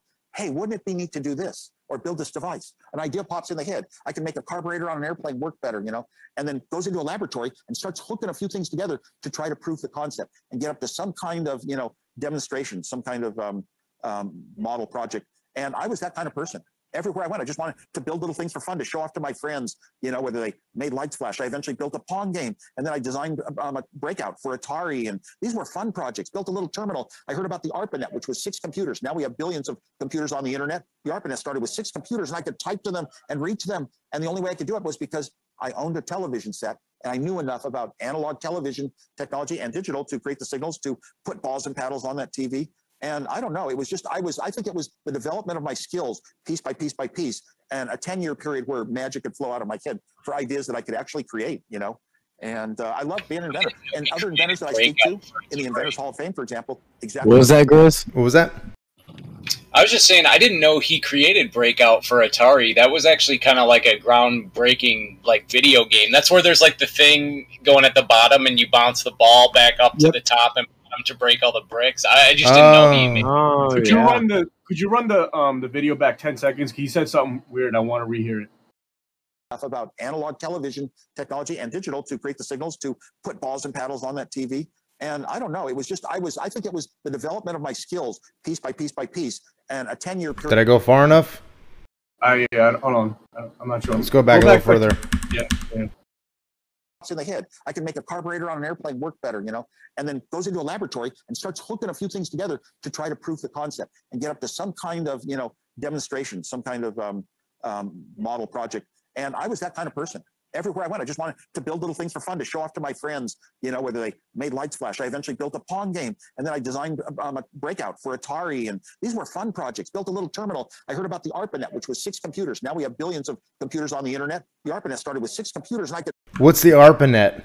ARPANET was the predecessor of the internet, developed by DARPA. Uh-huh. How did he get access to that? Okay, so he's part of the group then, yeah. Wow. Yeah. I mean, yeah, for someone at that age in that time period to all of a sudden to have access to the ARPANET, that's fucking sus. Because back then, besides the military communications, it was only used for the banking industry. So, it's pretty fucking Well, he says sus. that. He's like, engineers build TVs and radios, but like computers were built by the military or in like weird wonky research labs. Yeah, And he said that out he was the idea guy too.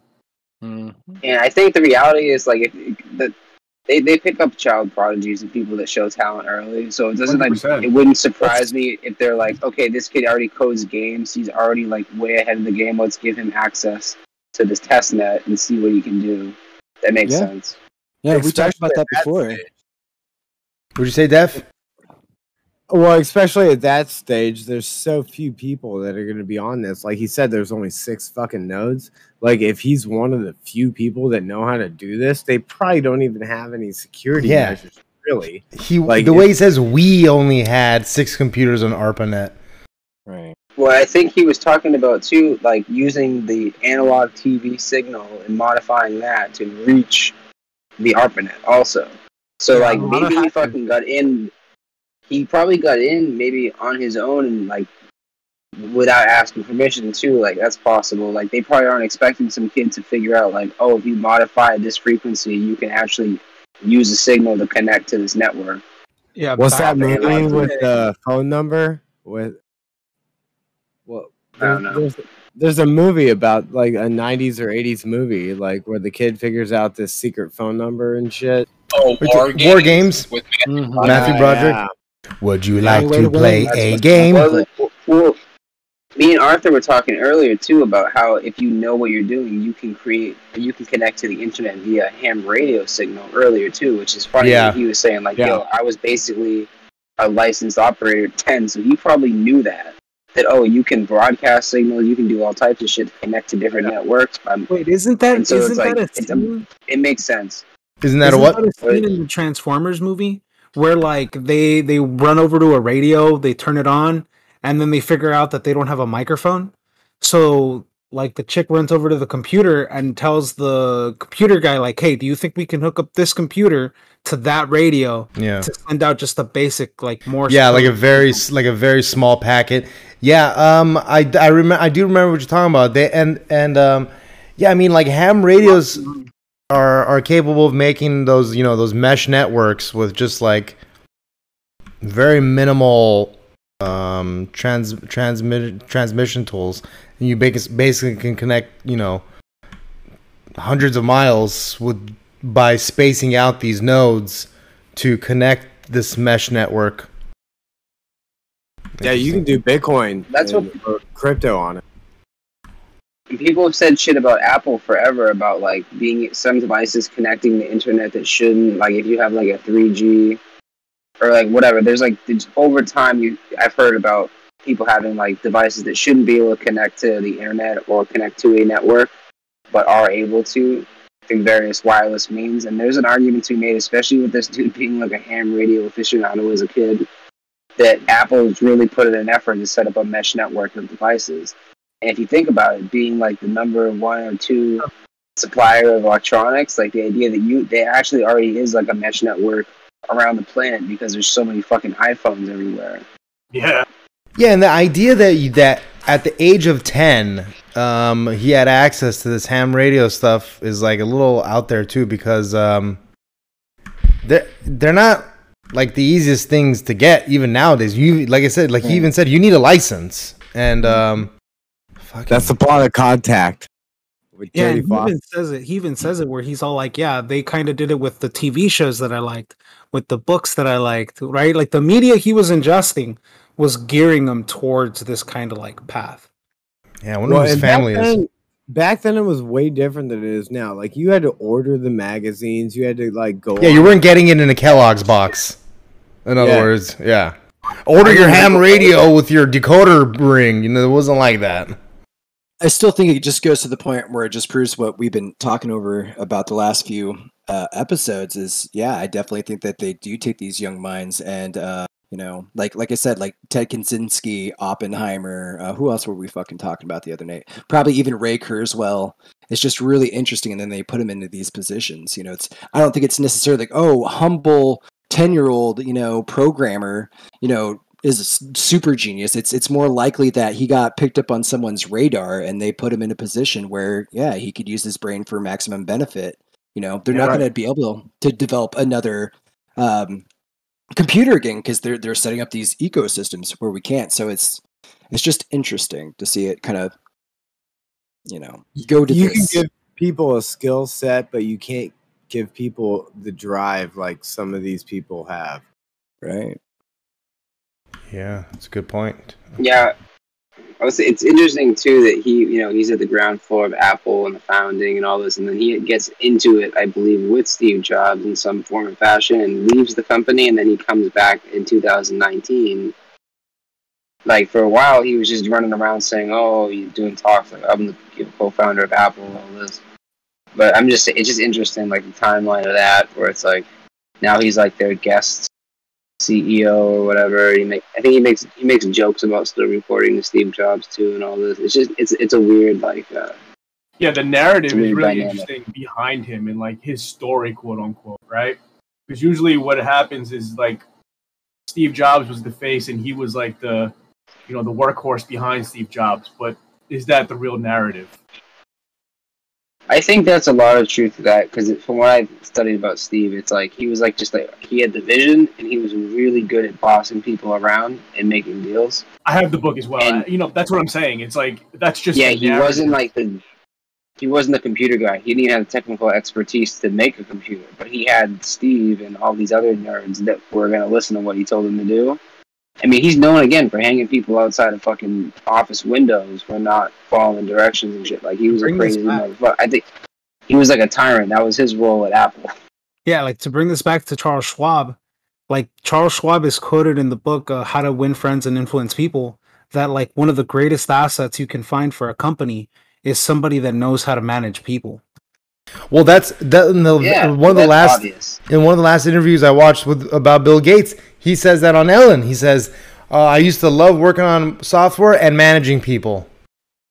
He says that on Ellen, like it was like a few, not very recently. Let's be honest, guys. Like you don't mind telling your friends and helping them out or putting together a project and collaborating, but like the idea that you enjoy managing groups of people it's a weird thing to enjoy. That's a very authoritarian perspective.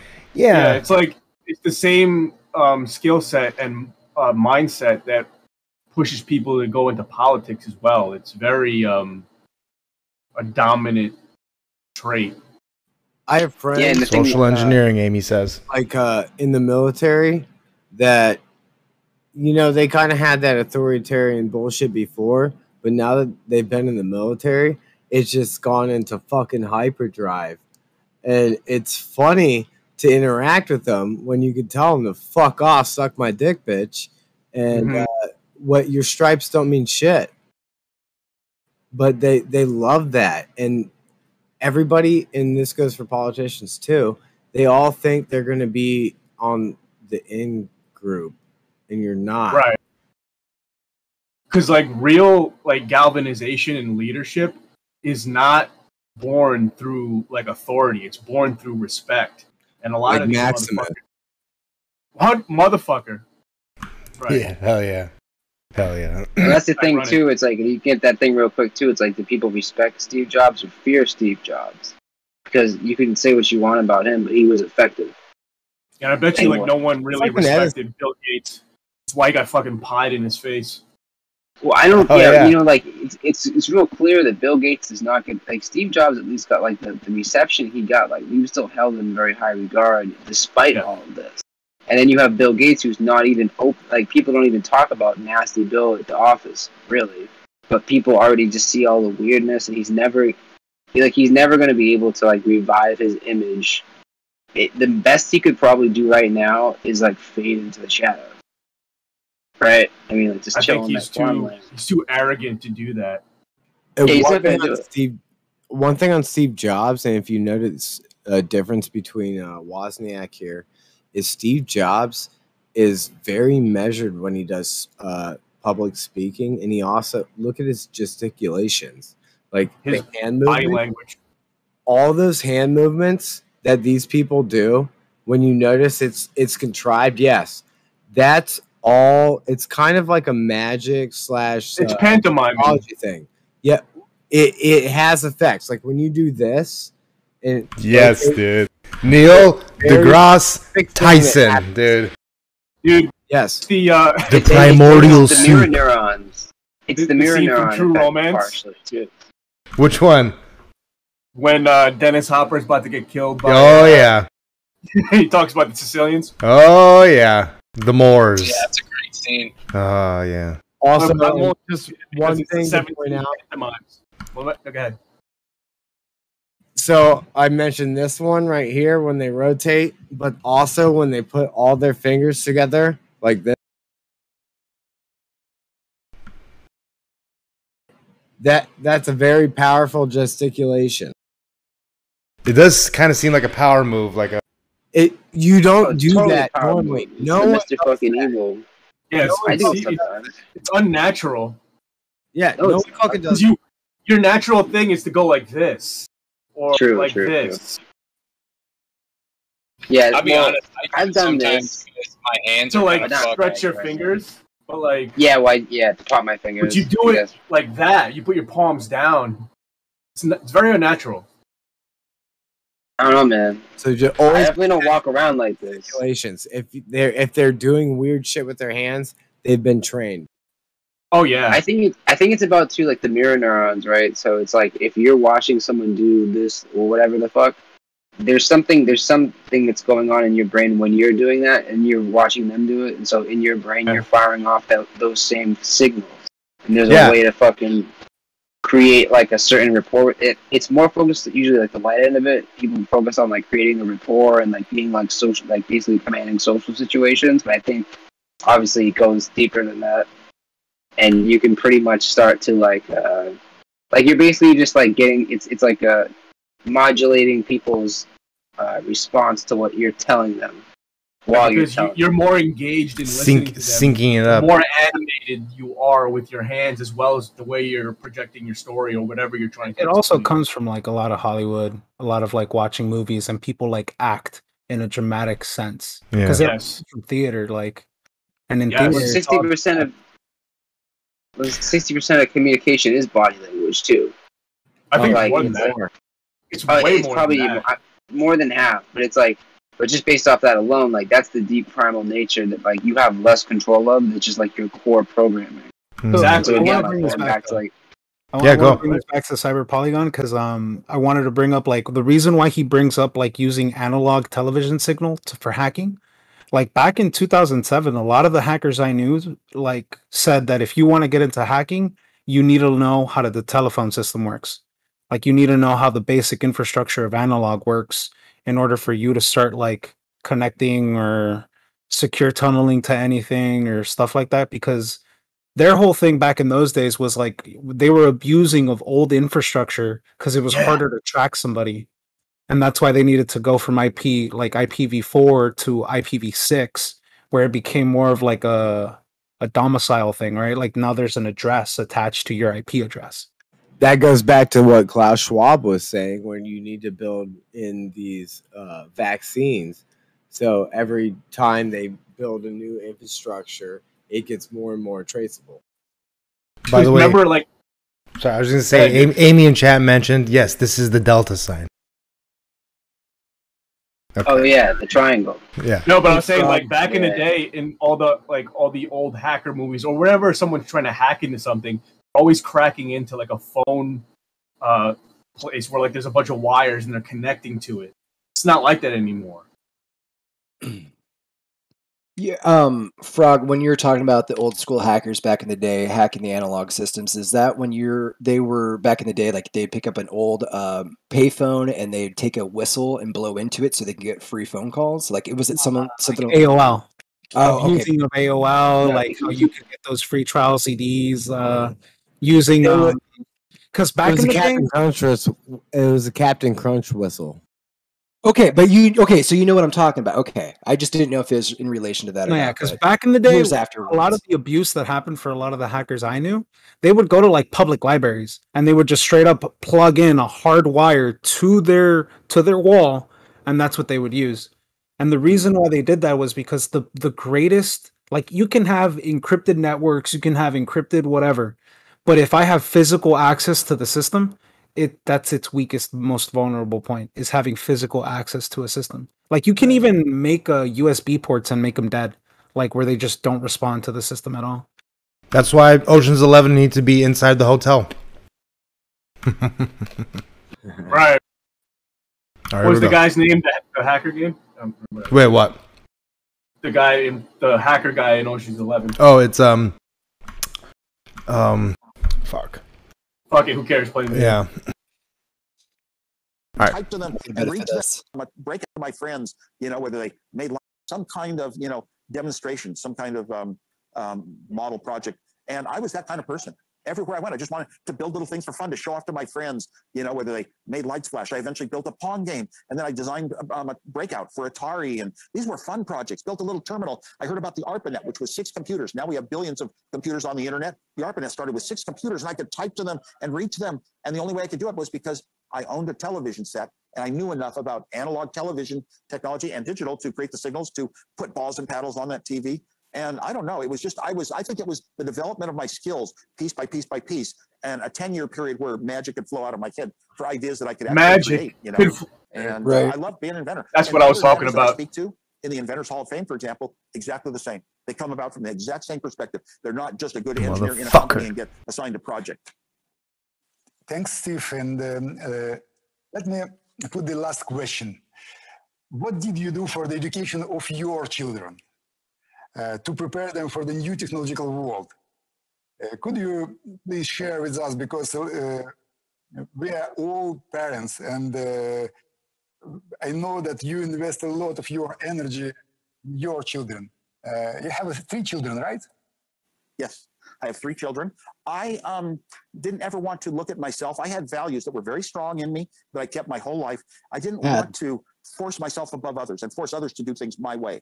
I did not want to pass my values, give them to the children. Say, this is how you should be. Here's how you should think. Here are the courses you should take. Here are the schools you should go to.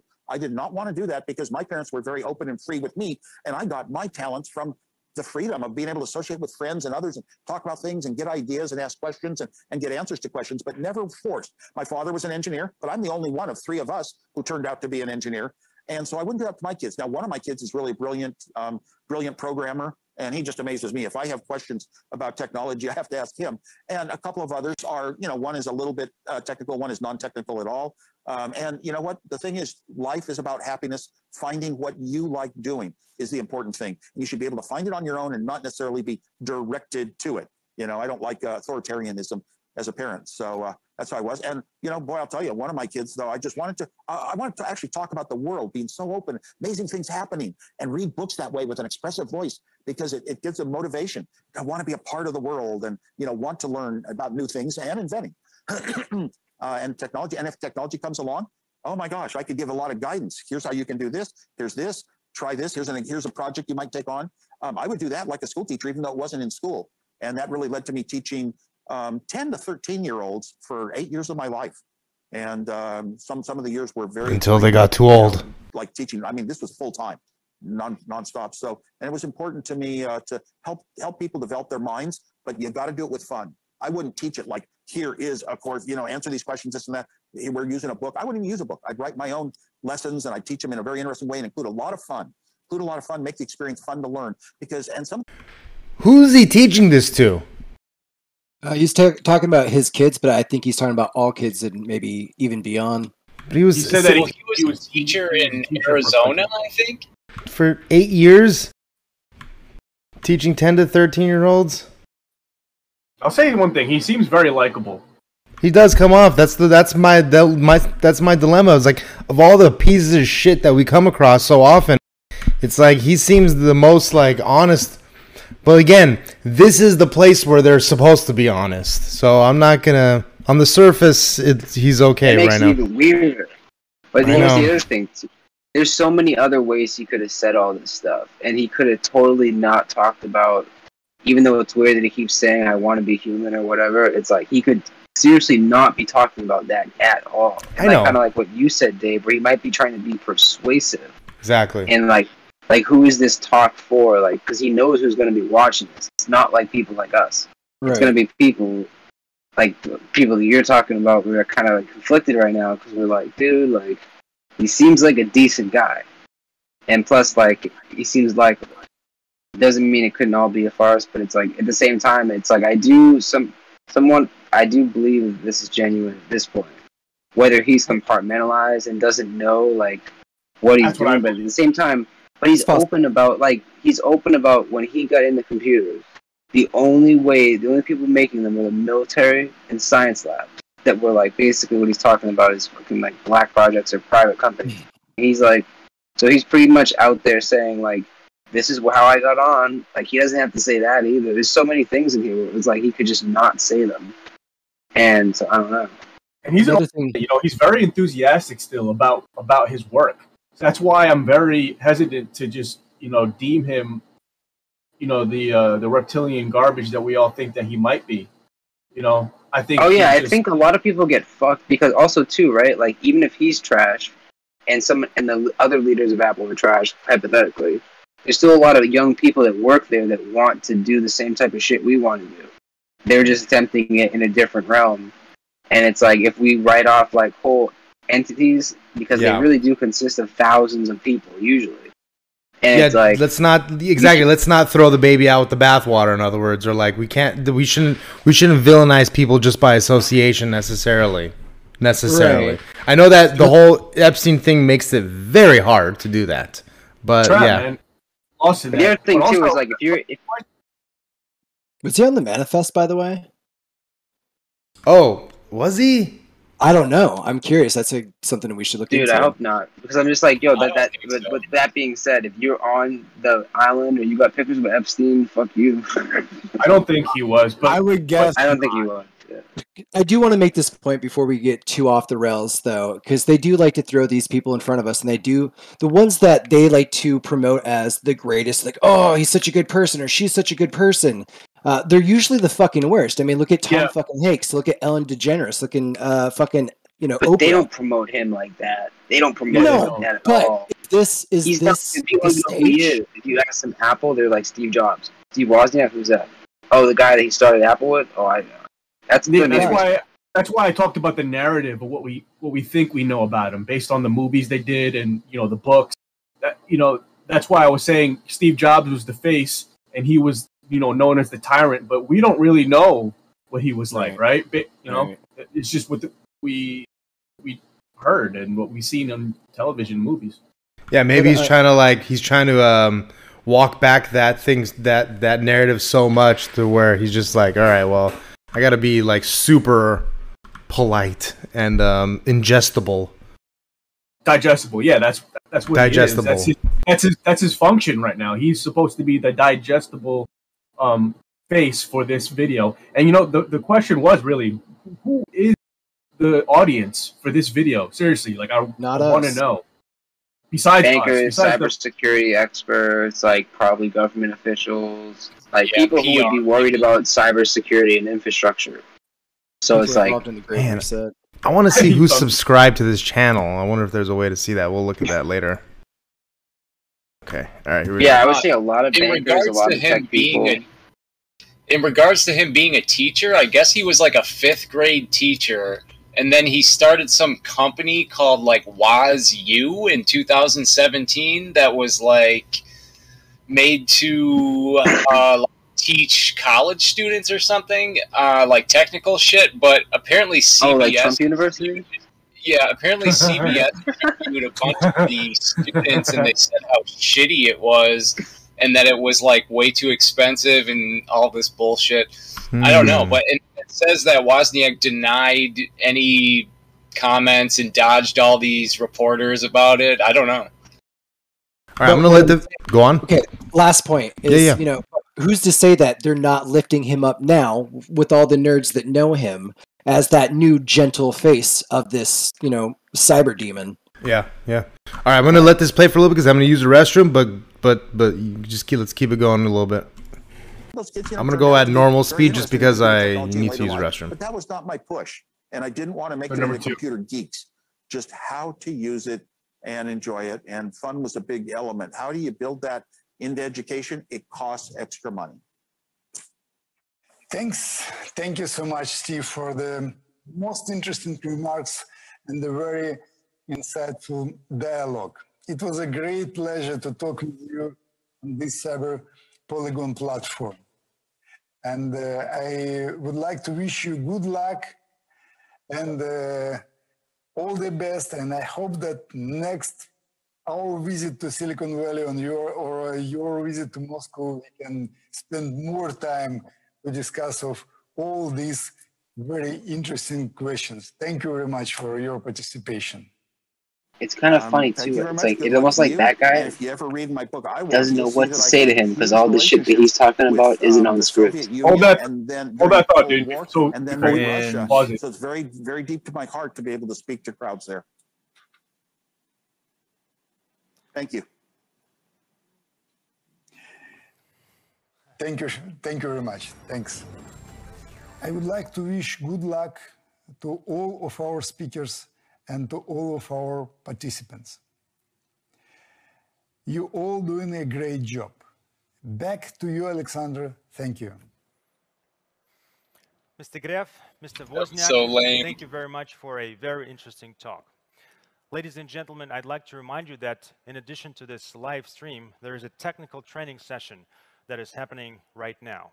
The participants, the defending teams, are trying to stop the attacks launched by the Red Team.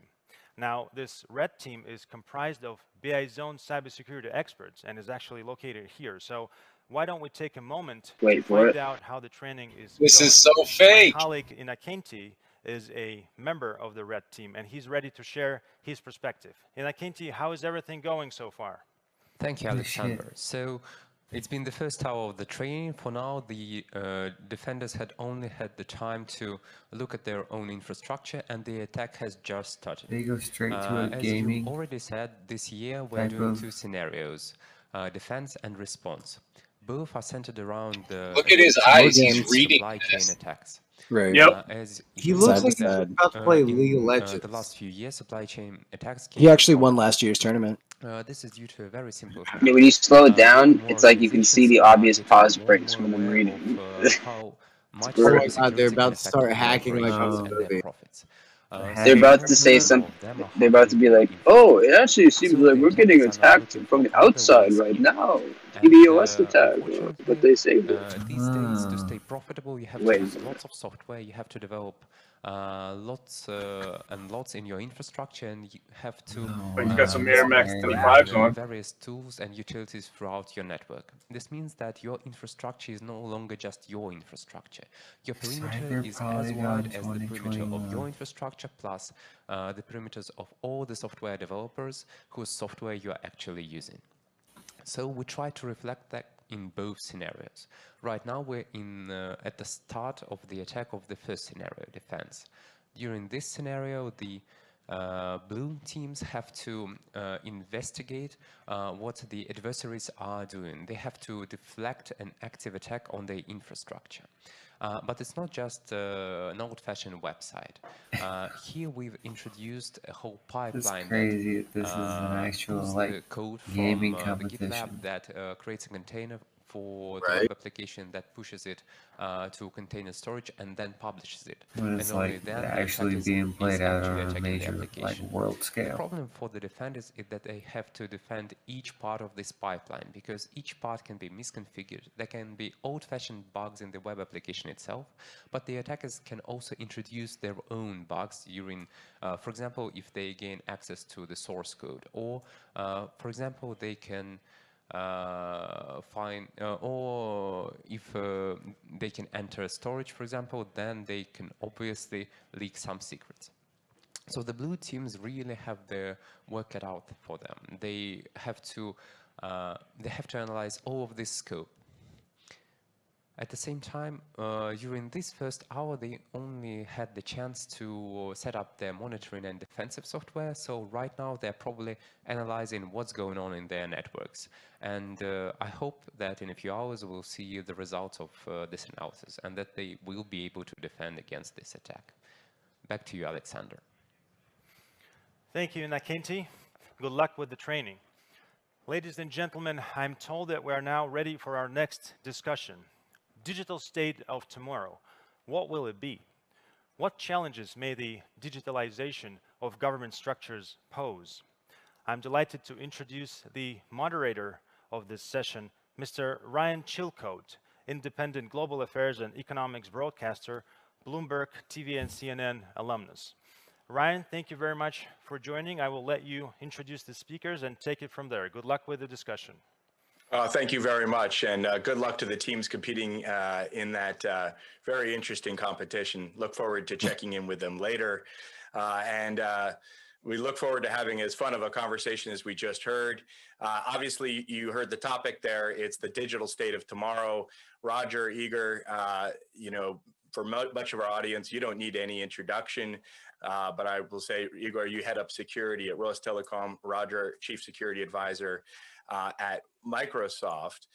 You know, one of the things that we heard in the panel discussions before us and those speeches was that to a large extent, the digital state of tomorrow is already with us, thanks in large part to the pandemic. And along with that technological advancement, a lot of problems associated It's a large with part to the cybersecurity. pandemic.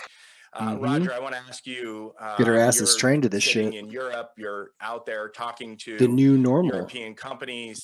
Take us inside the room. What are their concerns right now when it comes to cybersecurity? What are you talking about when you close the door? It's kind of it was an interesting journey over the last 1.5 years. You know, initially in the first few weeks, it was all about keeping the lights on. So if you look at confidentiality, integrity, and availability, it was all about availability. And this pretty much changed then. So today discussions are going down the road. How can we actually build a new and modern architecture going forward based on what we learned with the pandemics and home office? So having architectures like Zero Trust really simplifying. Okay, sorry about that. Okay. Going down. Anything important happened? I was watching the stream. Now we're just talking shit. Just talking shit about how fake everything was. Yeah, I just wanted to point out that fucking that dude that was interviewing Woz, like it's almost like he didn't know what to fucking say. What all the shit he was talking about might not have been on script. And so he was just kind of like, "Oh, that's great. Those are great ideas." Like he literally like had nothing of substance really to say to most of what he was saying. Like, I'll give him a little slack here because they're Russian, and like there's actually this same exact video in Russian, and I'm curious as to what after this. Oh, that's just translated though. Is it that though? Just translated. Yeah, because it was in English. Like they were actually talking in English. Okay. That's a good point. I didn't even think about that. But a lot of what he was saying with the hacking and like how a red team goes about doing this, that was on point. Like there's a college level competition that America does. The NSA hosts it with the AFA, and they basically set up this like what the scenario they're playing out, where there's a blue team defending, and the blue team manages a company, right, quote unquote, and their whole job is to cure the system from hackers attacking it. So like what he was saying was kind of like various tactics that some of these red teams actually use to infiltrate systems. Like it was just really dry because the people talking probably don't understand any of it. I wasn't talking about those guys too, just the one dude that was interviewing Woz. All those dudes were just spitting me in. Okay, we're going to go to a couple more points here, and then we'll probably just wrap it up and then have just some general discussion about everyday stuff that we like to talk about. And kind I think this is a good spot to end it, because I think this doesn't end until like an hour Oh yeah, true. And this talk is the most boring. Okay. Did you watch this part? Yeah. Yeah. I watched all the way. I like watched up 2 until hours. like 2:50. Is it trash? This part? Anything notable? It's Now, not there is trash, stuff of substance. It's just it gets really wordy and really fucking boring. and it's basically all the stuff that Klaus was saying, where it's like they want this unified infrastructure. They don't want. They're trying to they're under the guise to eliminate threats. They want unified infrastructure. They want internet and you know, ecosystem and how like systems yeah, are it's connected and how you can't have the internet without it being as interconnected and yeah, that's and why I they believe that. I believe they start talking about banking too, and like institutions that have the greatest need for this security that they're talking about would be banks and all this stuff, and they get into currency. Speaking of that, did anyone have any issues with their bank accounts in the past like 2 years in terms of like getting your accounts hacked? No, I never. No. No, but I know what happened. Fraud, anything? I want to know where this is. I want to know where you're going with this because I did hear some other juicy stuff with banks. So I don't know. Where are you going? No, because a couple months ago, my bank account got hit with like massive fraud. Both my checking and my savings. Some person got into my account and started wiring all my fucking money to them, and I had it all sorted out in a couple days. But apparently, it was rampant. It was happening all over the country. Like I wasn't the only one, and that's why there was some shit happening, and I was just like, oh, that's fucking weird. And this was if I remember correctly, it was right before the election. Right before. Setting up the stage. So, for this conversation. did they, City. You don't get it. Oh, okay, I was gonna say. I think they had a big security breach. Like, didn't they have a bunch of customers' information stolen? I know a bunch of banks have been hit, and they don't ever admit it publicly unless it comes up. Like, they'll never come out. Probably and say done by it. the government. I think. So that they can blame an insurrection on you. But is it Well, Citibank I'm just saying. owned by the Saudis? They probably have a share. I mean, but it's like you can have regular actors just hacking people, and they would literally cover it up until it became a media story, and they couldn't avoid it. It wouldn't matter who it was because it's just bad for business. And I still didn't get fully refunded because when you do wire transfer, you're charged like a $25 fee, and they did like there's a fee. They did like fucking 8 of them, and I didn't get that fucking money back yet. So the point that I was going to get to was that now this is not 100%. This is not corroborated by anybody, so I don't know if this is true information or not. But apparently, a couple days ago, the Cuban government possibly seized a bunch of money from literally, I don't know how many people's bank accounts, but apparently seized a whole lot of money from people's bank accounts and drained their bank accounts. And then we looked up, right? Didn't you find that, Frog? Tell them what you found. Oh shit, that's juicy. Was it Arthur? I guess it might have been Arthur that found that Cuba is looking to change to go off of the dollar standard to the peso, to the Cuban peso. Yeah, and we just imposed economic sanctions on them. That makes sense. Earlier this week. Yeah, that's a good idea. That's just like they're starting to use their own currency. That's a good idea. And that's why they're putting those sanctions. Anytime that anyone tries to use their own currency, you see that. They did it with that's why they killed Fidel Castro, not Fidel. Gaddafi, right? Yeah. And then you know what was crazy? Or at least one of the reasons. Wasn't there a story about how Xerxes died? Didn't Xerxes get a sword stuck up his ass also? What? Or something like that. Somebody some sort of mythological thing. There's some sort of back in the day, bro.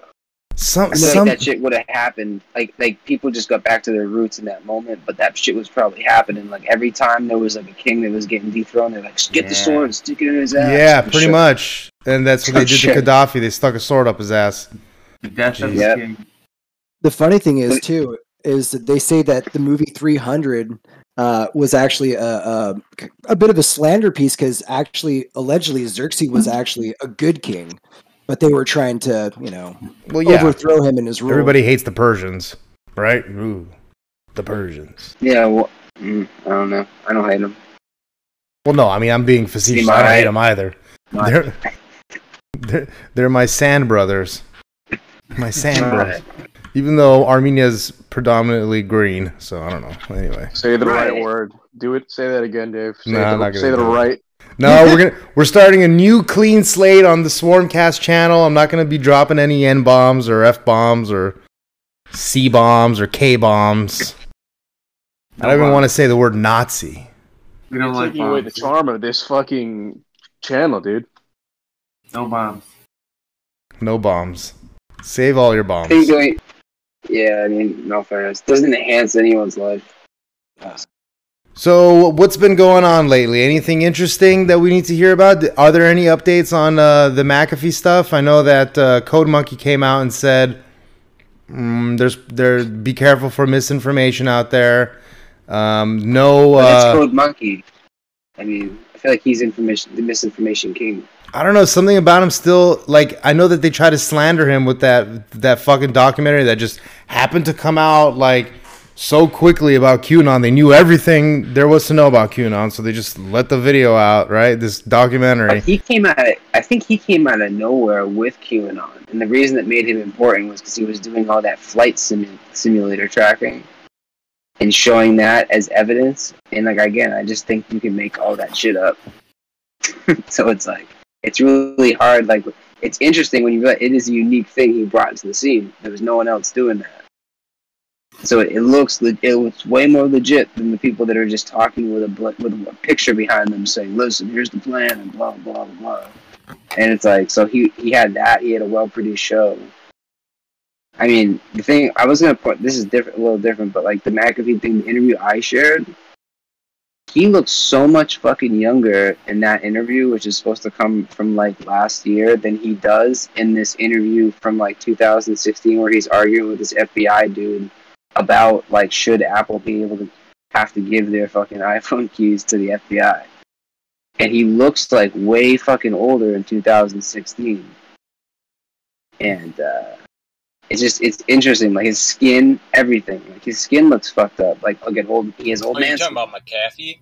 Yeah. Yeah, and in these newer interviews, man, he doesn't look the same. He Throw looks that in like the chat, way please. younger.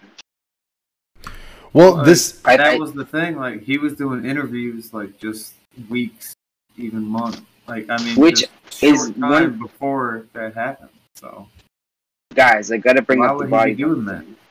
I gotta bring it up because it's like, dude, you look at that, because I'm liking this McAfee in that interview. He's very spiritual. He's very like, it's almost like he's talking like about a lot of like concepts, like concepts with this dude.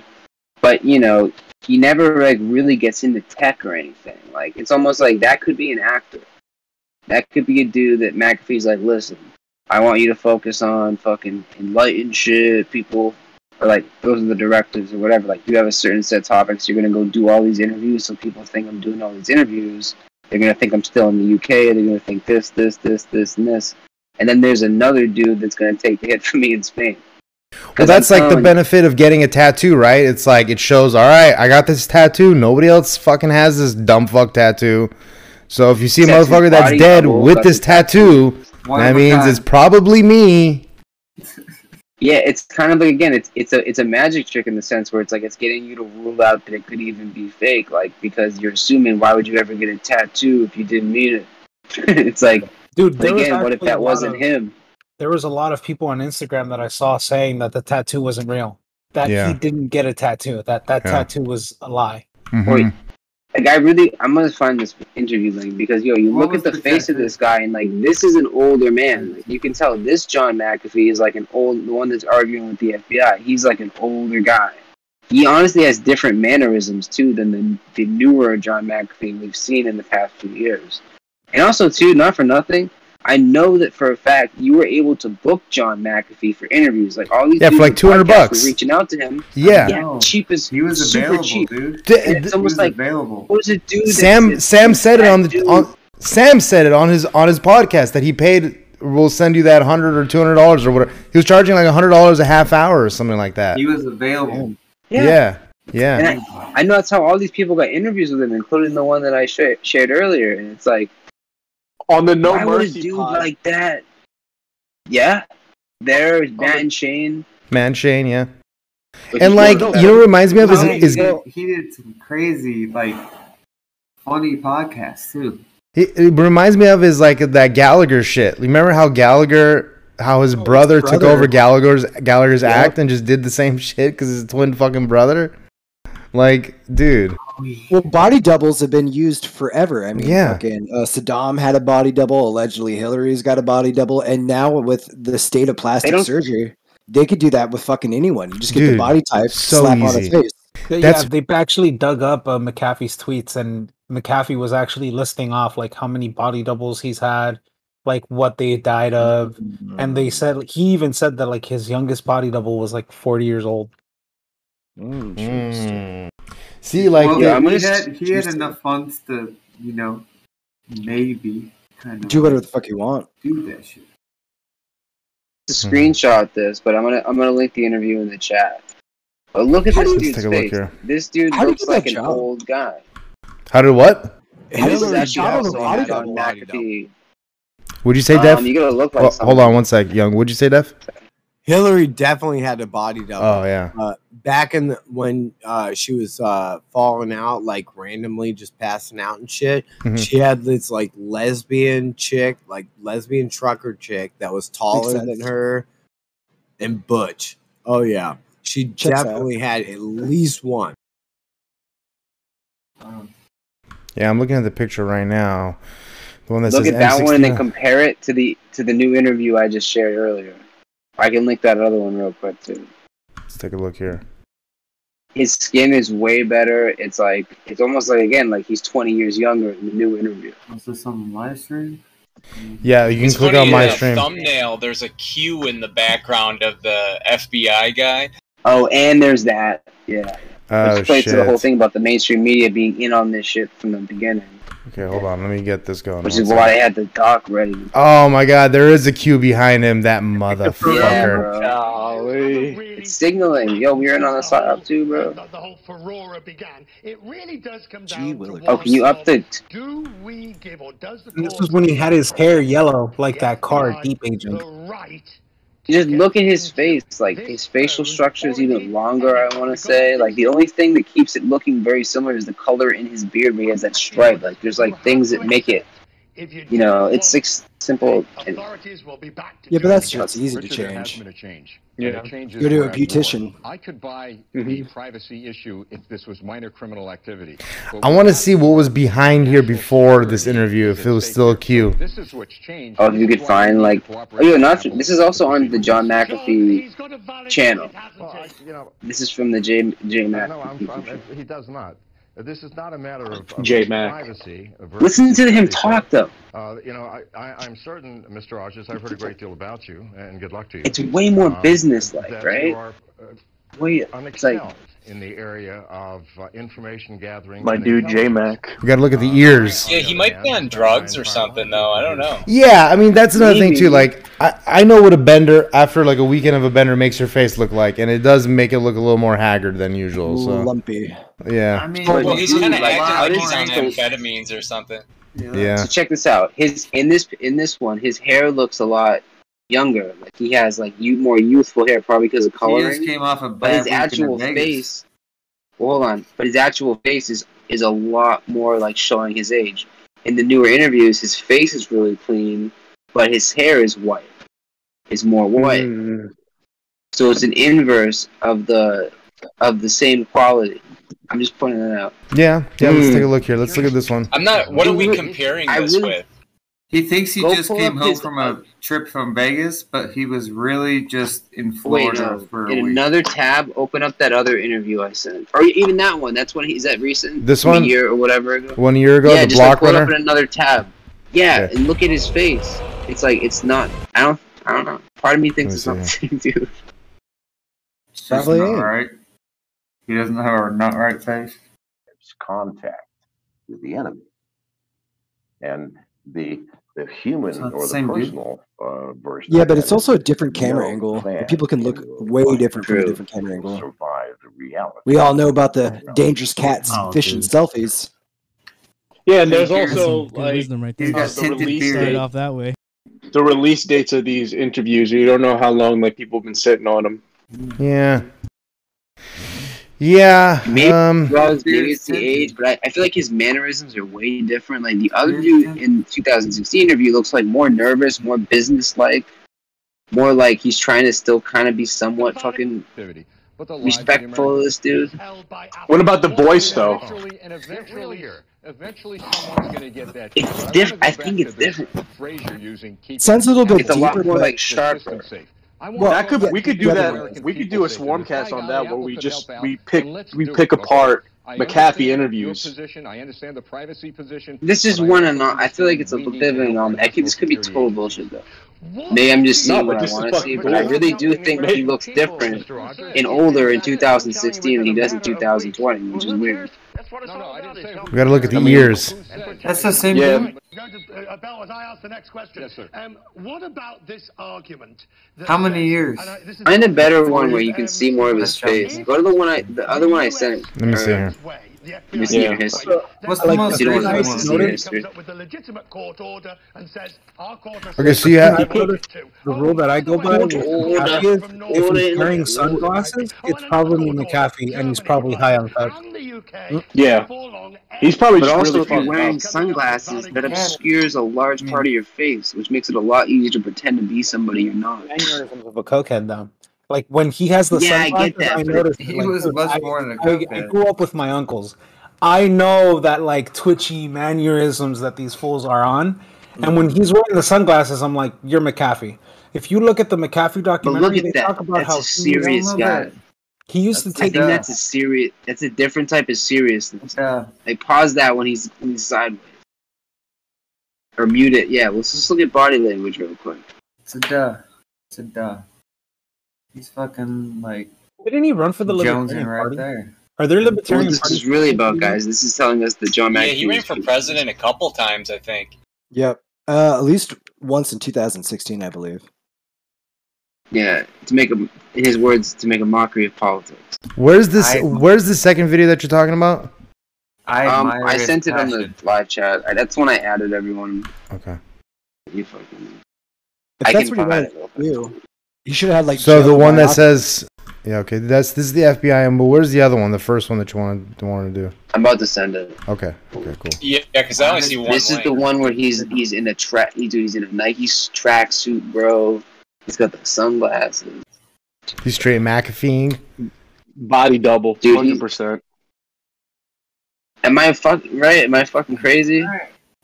No, look at this dude. Yeah. I've watched this. Yeah, he does look a lot different. Yeah. You don't need anybody. Look at this dude, and then go look at. Now pull up the other one side to side. He's cracked out, dog. This dude, I don't know, but this might be. He knows he's got a gacked up body double. That's another one where I'm like, that's the real dude. I think that's definitely pioneer him. in the cybersecurity The blonde hair. industry. Yeah, the blonde. But look at the creases on his eyes. Like, all that shit is not Yeah. present in the other dude. How long ago was that though? How long? This is That's- this is a year later. About a year later. So did he fucking go into hiding in 2018 or something? Well, so which one Look do at you the think nose. is the The real nose one? is pointed. I think this is the what I fucking just guy. told you This is is really real. him. Let's look at the ears. So Hold on. this whole interview, all he talks about is computer tech and security. So the This version whole of wearing it, sunglasses. he died in a Vietnam or Singapore Spanish prison. Spanish prison. Spanish, really? In Spain, yeah. Yep. Spain. España. Huh. Nevertheless, This is thought it actually was an interesting interview. You are speaking He talks about blockchain. various problems, right? What's the solution? well, actually, I'm not even talking about virus problems anymore. I think the antivirus paradigm is no longer functional. It doesn't. All right. Considering we just watched the whole fucking video on how important cybersecurity is, this is just a little ironic to me. Yeah. Jesus. They're like, all right, McAfee's Yo, dead. that- Let's That start chick the- is a smoke show. Yeah. Oh, this is a great I said video. this 10 Yeah, years this is ago. where he talks about And like I'm the putting person who his invented putting in the wrong address, so people who are looking for him would get the wrong address and shit. Yeah, he puts away, he gives away a lot You're of cutting out games. something. You're putting your blank in the wrong address, and by the time hackers have planted malware in your system, it's way too late. The hackers spend weeks, months, or sometimes years sniffing around in your system, taking what they want before they even plant malware. And sometimes they don't. I mean, looks unless like fucking, you're trying to ram. Look at this video right here. He looks like fucking Scarface. Anyway. The real question is does he have access he's to got a party. Because I think he has access to Quaaludes, man. I think he really does. The Ludes could just be Xanax. Xanax makes your eyes like that too. You got Quaaludes. Hey, what? You're crazy, man. I like you, but you're crazy. Ransom something like a hospital, take all their data and encrypt it, and say for $100,000 you can have it back. You'll need malware. At that He's talking point, about this. This happened last year. Because by the time you found the malware, I mean, this is. I mean, these malware attacks have been happening for a while. It's a reactive paradigm, and we have to become proactive. How do we do this?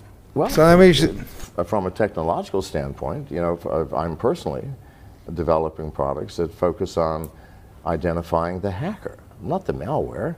Malware's there, as I said. They don't like that. This is 2017. The presence of a hacker in your system so easily. And every hacker has to go through certain steps in order to break into any system and do damage. The first thing they have to do is get through the firewall. After they've gotten through, and all firewalls have holes. It's impossible to build a firewall that can keep out all hackers. It just can't be done. They have to get through the firewall, and then they have to find out where they are. And so what's on this net? So they sniff every device on the network. That's an anomaly. That's behavior which is not normal. Use something called Wireshark. Nobody. So just a very simple hardware box with very simple software would be able to at least identify that much. Can't believe he has Q in the back of his fucking thing. See, oh, someone just came in through port 80. Well, that itself is strange. No one comes in through that port, but they did. And then they sniffed the refrigerator or whatever's connected. If it's the Internet of Things, remember, you might have a refrigerator on your network. Refrigerator, everybody's workstation, the Internet the of main Things. server, and all the honeypots in my device. Well, that's crazy. So within a matter of seconds, I can then send an email or a text message to the CIO and say, a hacker just came in, or what looks like a hacker. And that's only one of the types of things that hackers do. There are many thousands. So, you know, and I'm not the only person working on this. There are, you know, others that see the insanity of what we're doing and are doing similar things. So we have a device coming out in just a couple of months called Sentinel that will identify within a matter of seconds. Now, we're not going to do anything about it. That's your job as the CIO or as the network manager. We can say there's a hacker in the system that came in through port 80, this is what they're doing. We will continue to monitor them. But you have to make some decisions as the human being. What do? You could call the authorities. I mean, I wouldn't advise that because your business will be shut down virtually because the authorities will be running around and your employees are going to be watching and no one's going to be working. You might just simply shut down port 80 and forget it. Maybe he'll come in through another port later, we don't know. If so, my box Sentinel will tell you about it. So isn't that more sane? Because it's the hackers that are doing the damage, not the software they've created. The hackers create that software. It's the hackers we must concern ourselves with. We've been fighting the end product of what hackers have created rather than the hacker himself or herself. So the proactive approach, and there are many products that we're working on that do the same thing, where we're dealing with the human element rather than the product of what the human has created. Where does education stand in this whole equation? Yeah, well, I think the first thing, everybody in this room should educate yourself about these little devices everyone is holding up and carrying, because they truly are spy devices. You have people, I mean, I've even heard people at Google say that if you have nothing to hide, you have nothing to fear. Well, I've never heard anything crazier. And who among us has nothing to hide? I'm serious. It's not, do you have something to hide, but what is it that you're trying to hide and from whom? Think about this. Everybody, everyone exercises a different degree of privacy hundreds or sometimes thousands of times per day. I just met you. I'm not likely right now, especially with everybody watching, to tell you the intimate details of my life. It's like if I go to the store and buy some nice Romanian beer, I don't tell the clerk what I did last night in my private hours. No, we have very restricted lines of conversation. The weather, politics maybe, the price of potatoes, and that's it. You made a casual acquaintance. Tony needs to make that a fucking T-shirt. This is why Young Human loves him, dude. Potatoes. A good friend, you might divulge almost everything. Irish heavy analogies. And to your spouse, to your wife, or to your husband, you might tell them everything. Or your Kirk. Unless maybe you're sleeping with your wife's sister, in which case you might choose not. So do you see what I'm saying? I posted a picture in the live chat of what he looked like right before he died. Everything about everyone else, we would have. It's not a chaos great picture, in but the it's streets, something. beginning with a rash of people shooting their spouses.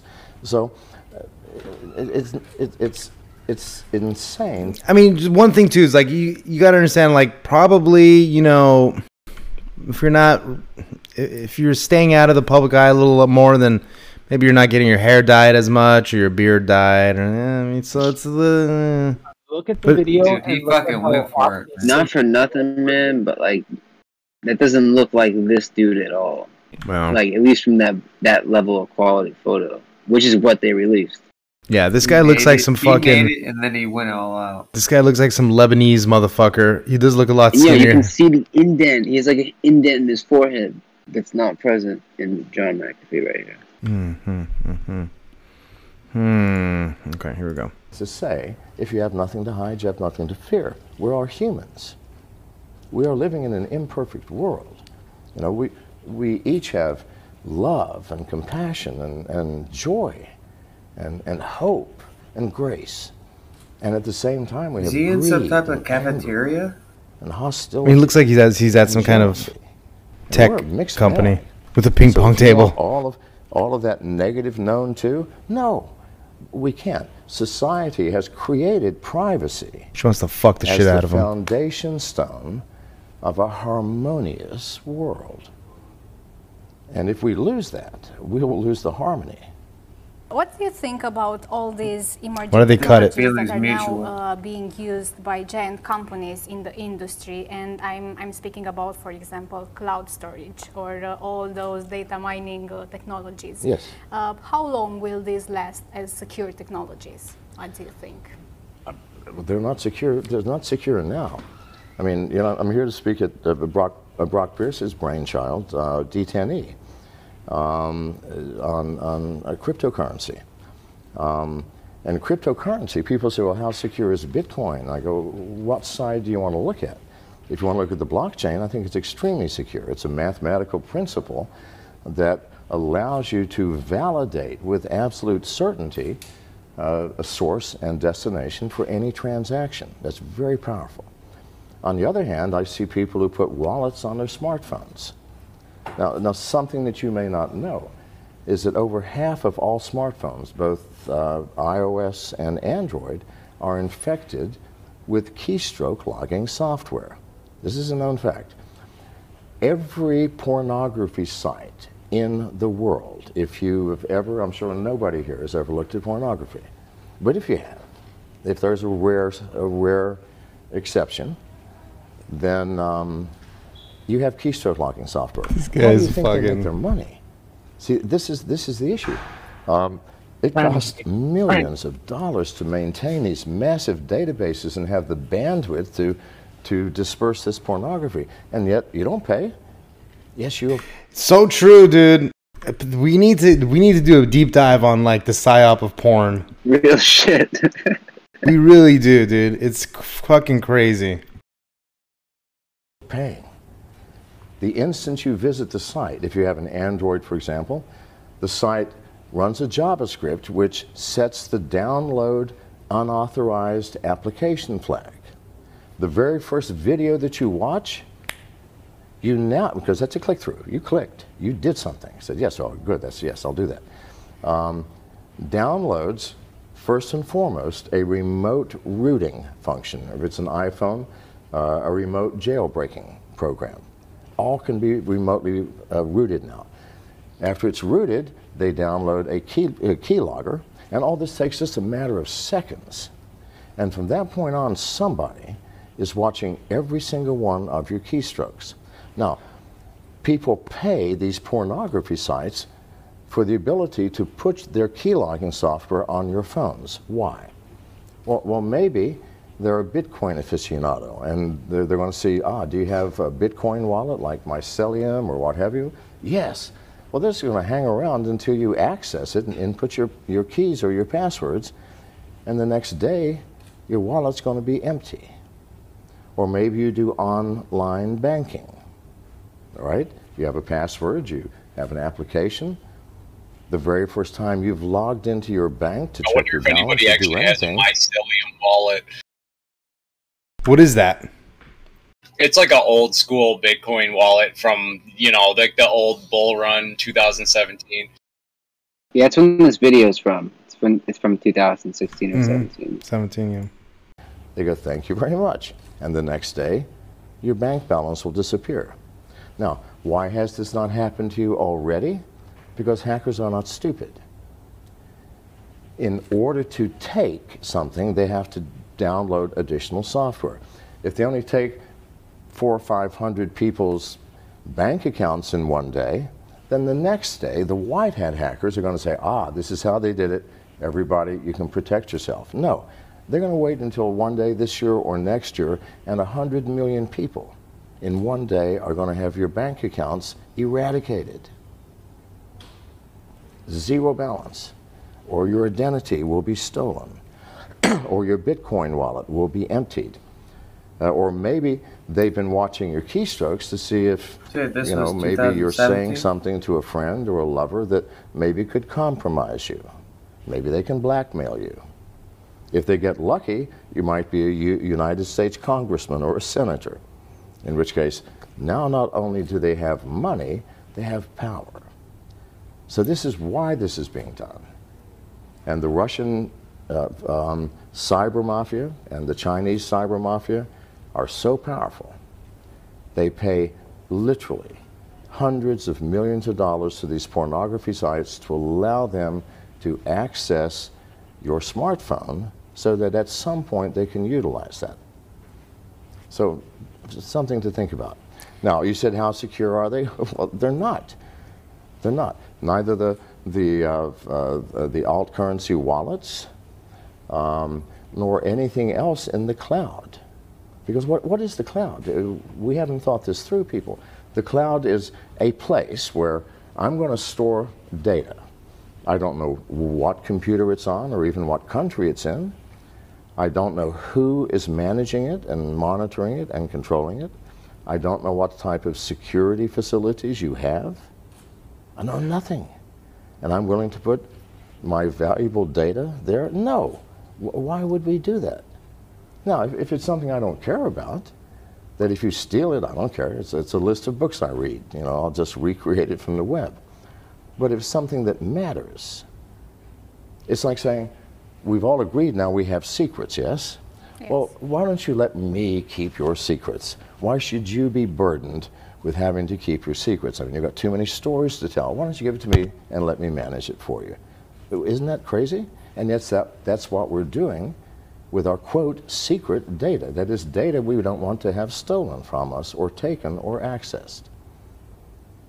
Did I answer your question? Yes, it did. So as an investor, you wouldn't invest in a company that it's using cloud technologies? Well, I wouldn't say that.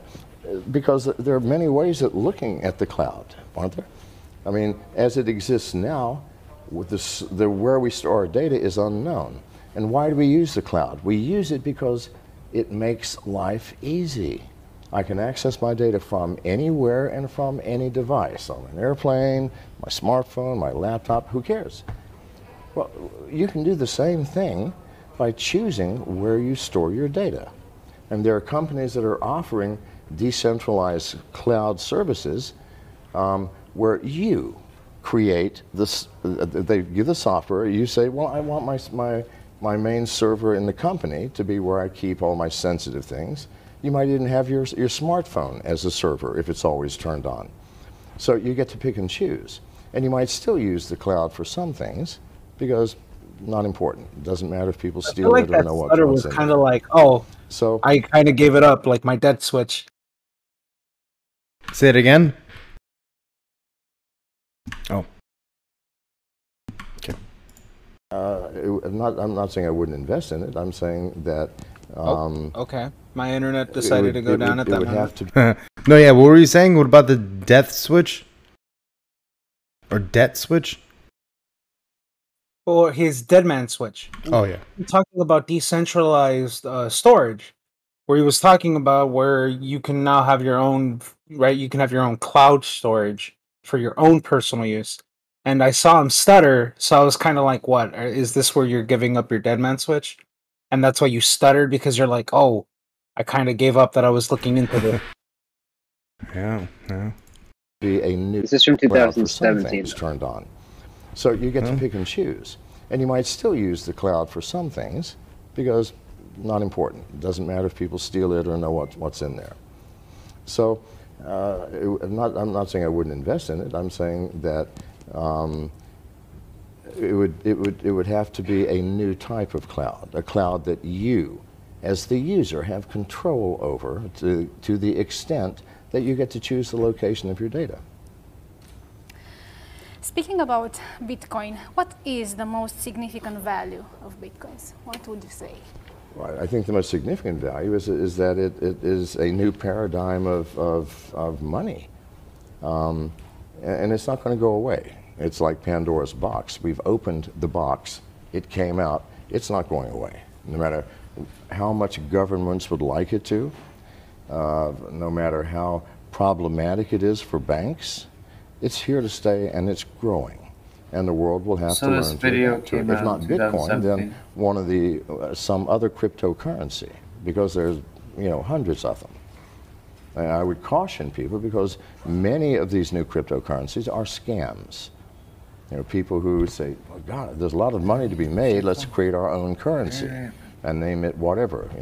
The McAfee coin, and let's pre-mine 1 million of them and sell them.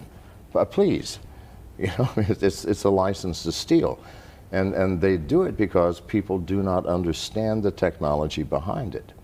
And here's some other advice. If you are going to become involved in any kind of cryptocurrency, Bitcoin or Ethereum or Monero or whatever, you need to educate yourself.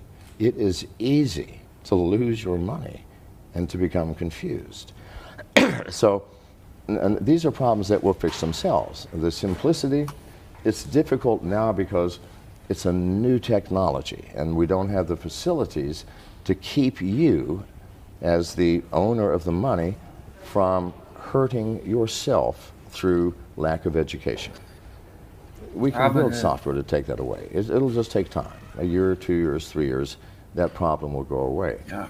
But banks, governments, people who collect taxes from income, it's a problem they're going to have to deal with. In one of your previous talks, you said that there are 2 ways of losing Bitcoin, through stupidity and hacking. Could you please elaborate on these 2 aspects? Through stupidity? Stupidity and hacking. I don't use that word stupidity very much. I can't Well, believe I you said did. that, but I did. Fair enough. Okay. But then I must have been talking about myself because I've lost lots playing around with cryptocurrencies because I'm trying to find what the problems are. I let people hack me. I published my personal phone number in Business Insider magazine last year. And my wife is here. She can tell you that for weeks the phone rang nonstop 24 hours a day. However, every hacker in the world has my number now. They also have my email address. Please try and hack me. It's not a challenge. I want to see what you're doing. I want to see the newest tech. I want to see the newest technology in data theft. And for a hacker, it's a badge of honor to be able to hack a leading cybersecurity figure, or like myself, for example. So that's what happens. People get into my phone. My phone has more malware on it than the entire library of Kaspersky Laboratories, because I invite everybody. Is that where he is? And now I've lost your original question. He mentioned he was drinking It had to Romanian do beer. with stupidity and hacking. and hacking, yes. So it is. Stupidity meaning He said we he invites blindly it. walk into things without thinking, like Bitcoin. You know, you should always, at least for the next year or so, find someone who's already doing it that can advise you, who already has a wallet and can tell you what's the best wallet, who can tell you how to store your money offline. It takes education, and it takes a little time. The best place to find again, the the stupidity best part, you know, Korean mostly man boy I get prostitutes. tired. I also do exchanges between Bitcoin and Ethereum and Monero, all of the alt currencies. Why? Because I'm looking to buy a company that's already doing that, and I need to understand that technology. Well, you know, I've lost thousands of dollars, mostly through my own stupidity. I get shit tired, coins. and when you transfer one alt currency into another, There's this one you have cum to have an rocket. intermediary It's gonna be wallet. sick in a couple of So you years. have the source wallet, the intermediary wallet, Leading and industry the of end porn. wallet. It's easy to get those things confused if you're doing it a lot. So that is stupidity again. Is there any way to secure your Bitcoins once you've earned them? Yeah, absolutely. I think mine are secure. But the only way to do it is offline. I mean, you can buy devices. My favorite one is Trezor, Trezor, and the reason is because your seed keys. When you first create a wallet, it gives you a thing called seed key. Anybody ever heard of that one? Yeah, it's Exodus. Yeah, wallet. Yeah, I use Exodus, but I was gonna get a Trezor to hook up with it. Every time I'm gonna buy it, I'm like, oh, I could buy one of these, or I could just put that money into more fucking crypto. How much is that? The low end one is like maybe 50, 60 bucks, and then they have a higher end one that's maybe like 100 or 150 bucks, I think. It's a list of words, random words: car, shoelace, dog, cow, whatever. And these are your seed keys, randomly generated to the point that there's no way anybody could ever guess them in the right order. Now, the ridiculousness of wallets, keep in mind that if you've been to a pornography site, someone's watching you anyway.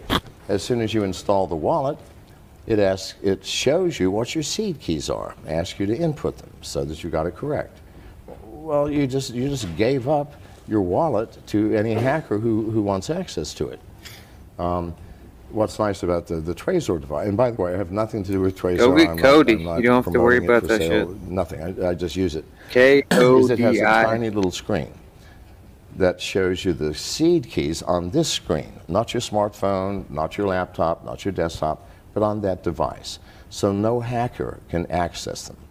And then once you've put your Bitcoins into the wallet, unplug it, bury it in the backyard, hide it under your mattress, whatever you want to do with it, like it was real cash. So, but to keep the wallet on any intelligent device, whether it's your laptop, your desktop, or any mobile device, that's insane. It will get stolen. In terms of cybersecurity technologies, what's your bet for the future? What Probably good advice. do you think it will be the Installing my technology of the wallet future? now.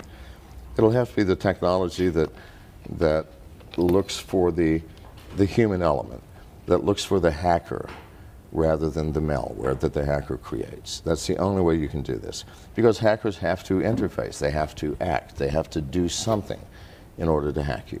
And it takes many weeks or sometimes many months for them to do that. And Okay, if you can identify the hacker right up front.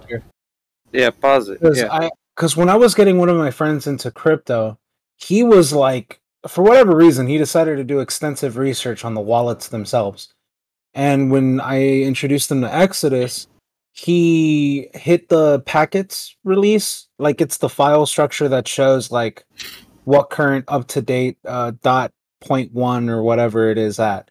And he researched the company that hosts that packet transfer, as in the company basically updates or creates an update packet for the software. Then they upload it to a server that then pushes it out to every single device around the world. Well, he discovered that that company that was like the .apu whatever website was bought out by a Chinese company. And the fact that he's talking about using Trezor, right? Like, you know, does that explain why he didn't have any crypto, or was him not having crypto a lie? Like, I don't know. I just thought it was interesting how he talks about Trezor in 2017, but my buddy psyched himself out of using Exodus because he noticed that the company that pushes out the updates is now owned by a Chinese company. Well, recently, yeah, there is way too many updates for that thing. I mean, Trezor and Exodus are two completely different things, I think. I mean, I use Exodus as like a desktop software. So like what I could do is just put everything on here and then just totally uninstall it and just, you know, I have all the addresses like copied somewhere else. So it's like sending to somewhere that doesn't exist, and as long as I don't update it, I guess. I don't know. But if you, yeah, that's an interesting point though. I've never heard that about the Chinese company. Yeah, my buddy just psyched himself out of using it. Like I still use Exodus for some of my stuff, but I don't know. It kind of watching the McAfee thing is like, oh, that would be a very particular reason to want to target this software developer, because they have a person of interest who has a lot of money on this, and you would coordinate an attack because he is a person of interest. For sure, but how long ago was that video? That was like 7 years. So 2017, this video, 4 years ago. 4 years ago, so I mean, hey, side note too, when he goes into that whole thing about porn and keylogging software, and he says Apple and Android and everybody's 50% of everybody's fucked, he only describes how to do it with a JavaScript on Android. Just saying, you think it'd be easy to throw in like, oh, by the way, this is how you would do it on an iPhone once you remote jailbreak, but no. Well, another thing he made his money, but don't take him like for full credit. You know, I mean, all the way. You know? Well, dude, he makes his money finding flaws and selling fixes and selling the announcement of that flaw. Right. And right now he's talking about the next generation of how do you stop hackers, because he understands this world better than we do, in terms of just knowing how much of a cesspool it is, and how as soon as something comes out, there's people trying to break it. Like, that's just the world we live in. And when he said that thing about I've got more malware on my phone than Kaspersky Labs, I think that's like the equivalent of saying in America, like, I've got more fucking spyware on my phone than Langley headquarters in Virginia. You know what I mean? Like, it's like, but he's in Romania, so I mean, he's gonna say it differently. So another thing I noticed is as far as keylogging software with your seed phrase, a lot of these wallets now, what they're doing is like when you put in your seed phrase, it will just give you like it will give you like a bunch of random words, and you just pick the right ones in the right orders rather than typing them out. So it's kind of like you can't be keylogged. I don't know if they're all doing that, but some of them are, though. Make sure you save That's big. And then that's also huge with the Apple Touch ID thing with passwords and keychain. So they figured out how to change the interfaces for all these devices where effectively you're never entering your password through the keyboard. It's a security measure. Right, but because of this, things like this. Then they're going to go look for easier prey. All of our security in the future will have to include that aspect of security. The hacker mindset and the hacker methodology. Perfect. You speak a lot about hackers. Let's suppose that I am a tech company. How do I deal with them? How should I approach this relationship with hackers in general? Should I work with them? Should I? Yes, hire them.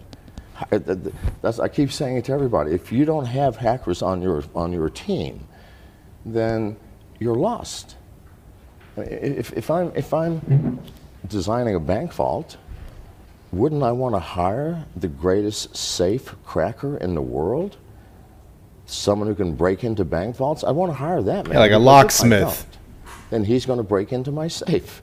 This is just a fact of life. Yeah, you don't hire an engineer or you don't hire a metal worker. You hire a locksmith. It makes sense. We have to someone who can get in and out. Cooperate with them. We have to stop thinking that all hacking is bad, because a hacker is nothing more than a person who understands every single aspect of computer technology, from the hardware all the way up to the highest level software, and loves. I have a question. Hey, Frog, maybe you can answer this one real quick. Remember that software that came out that Q talked about? That's the fucking dragon eating itself, the same as the 8kun Chan thing. What is that called? Do you remember? Yeah, Ghidra. Ghidra. Ghirda. It was supposed to do like reverse engineering on software, right? And then it shows you, and then you can pick in what language it would show you, or Python and everything. Or yeah, what programming language. Okay. I wonder if any of this has to do with that. Doing that, loves living in that field, lives, eats, and breathes that. Now you can't create a hacker. You can't send someone to Harvard or to Stanford University and create a hacker. No, that's not possible. You can create a good computer scientist, but that's not the man or woman that you want to save you from hacking. You have to get the hackers involved. I hire nothing but hackers. My friends are all hackers. You know, I want to know the hacker mindset, else I cannot help you. I can't do anything to create products or services to keep you secure if I don't understand my enemy. And just because they're hackers does not mean they have to be the enemy. Okay. There are white hackers as well. Yes, absolutely. Speaking about that, how much do you think the security industry is still, biased towards hiring computer science graduates as opposed to people that are self-taught in this security field? I believe that in 10 or 15 years, colleges and universities will no longer exist. Yeah! Does it make sense, for example, to learn a science where you're taught by a human being with a limited brain and limited capacity, when right here in your hands you have access to the infinite knowledge of the world? I tell this to people all the time. They go, what should I study in school? I go, why do you want to go? I mean, if you want to go to school to party or to make friends or for social reasons, that's fine. Or you want a degree so that you can get a job with some structured company that demands you have one, okay. Boom, but that booty in the back, too. You're not going to structure your life so from 10 a.m. till 11 a.m. you'll be studying writing device drivers, and then from 11 till 12 you'll be studying C++. No, that's nonsense. You're going to be living on the dark web. You're going to be living in these communities where people are talking about the ins and outs of technology. He's saying that's how you're frog. going to learn. And those are the people I will hire. Because if software engineering and hacking is not a structured universe, it is very chaotic. And universities are very structured, even though they look chaotic at fraternity parties. But so yeah, you need to question whether school in its current form will even exist. From MGT Capital Investments point of view, what are you looking at exactly when deciding if you will invest or not in a tech company? Well, recently we've been investing mostly in ourselves because we have such a team of hackers, and while I'm off looking for possible new acquisitions, they're back creating things, you know, and when I get back, there'll be something else they will have created. And that's how we came out with the Sentinel product and a whole bunch of other products. So, you know, even in my world of investing and creating cybersecurity products, there are no rules. The world is changing rapidly. The thing that motivates me is that I see we as a world, not just a nation or a class of people, but the entire world is teetering on the edge of a cliff, dangerously, where we are allowing these devices to basically become our masters rather than the other way around. And these devices are spy devices. We buy them so they can spy on us. And that's creating a great deal of danger. And at the same time, nation states are creating weaponized software that can destroy another nation's power grid. Well, I'd rather have nuclear bombs dropped because they're localized. Sound familiar? If you lose a power grid for a nation, you'll be living in a cave within a year, wearing animal skins, because there is no other hope. You have no emergency services, no communication, no food, because all food production is automated. Without power, you cannot run the computers to automate that production. Without power, you can't run the machines, even if you had the manual capability of doing it. You can't distribute the food because that is all automated. It would be a horrific world, and yet we are all in this world. And at least a dozen nations have that button now. Russia, China, US, I know for sure. Isn't that frightening? It is. It should be waking people up.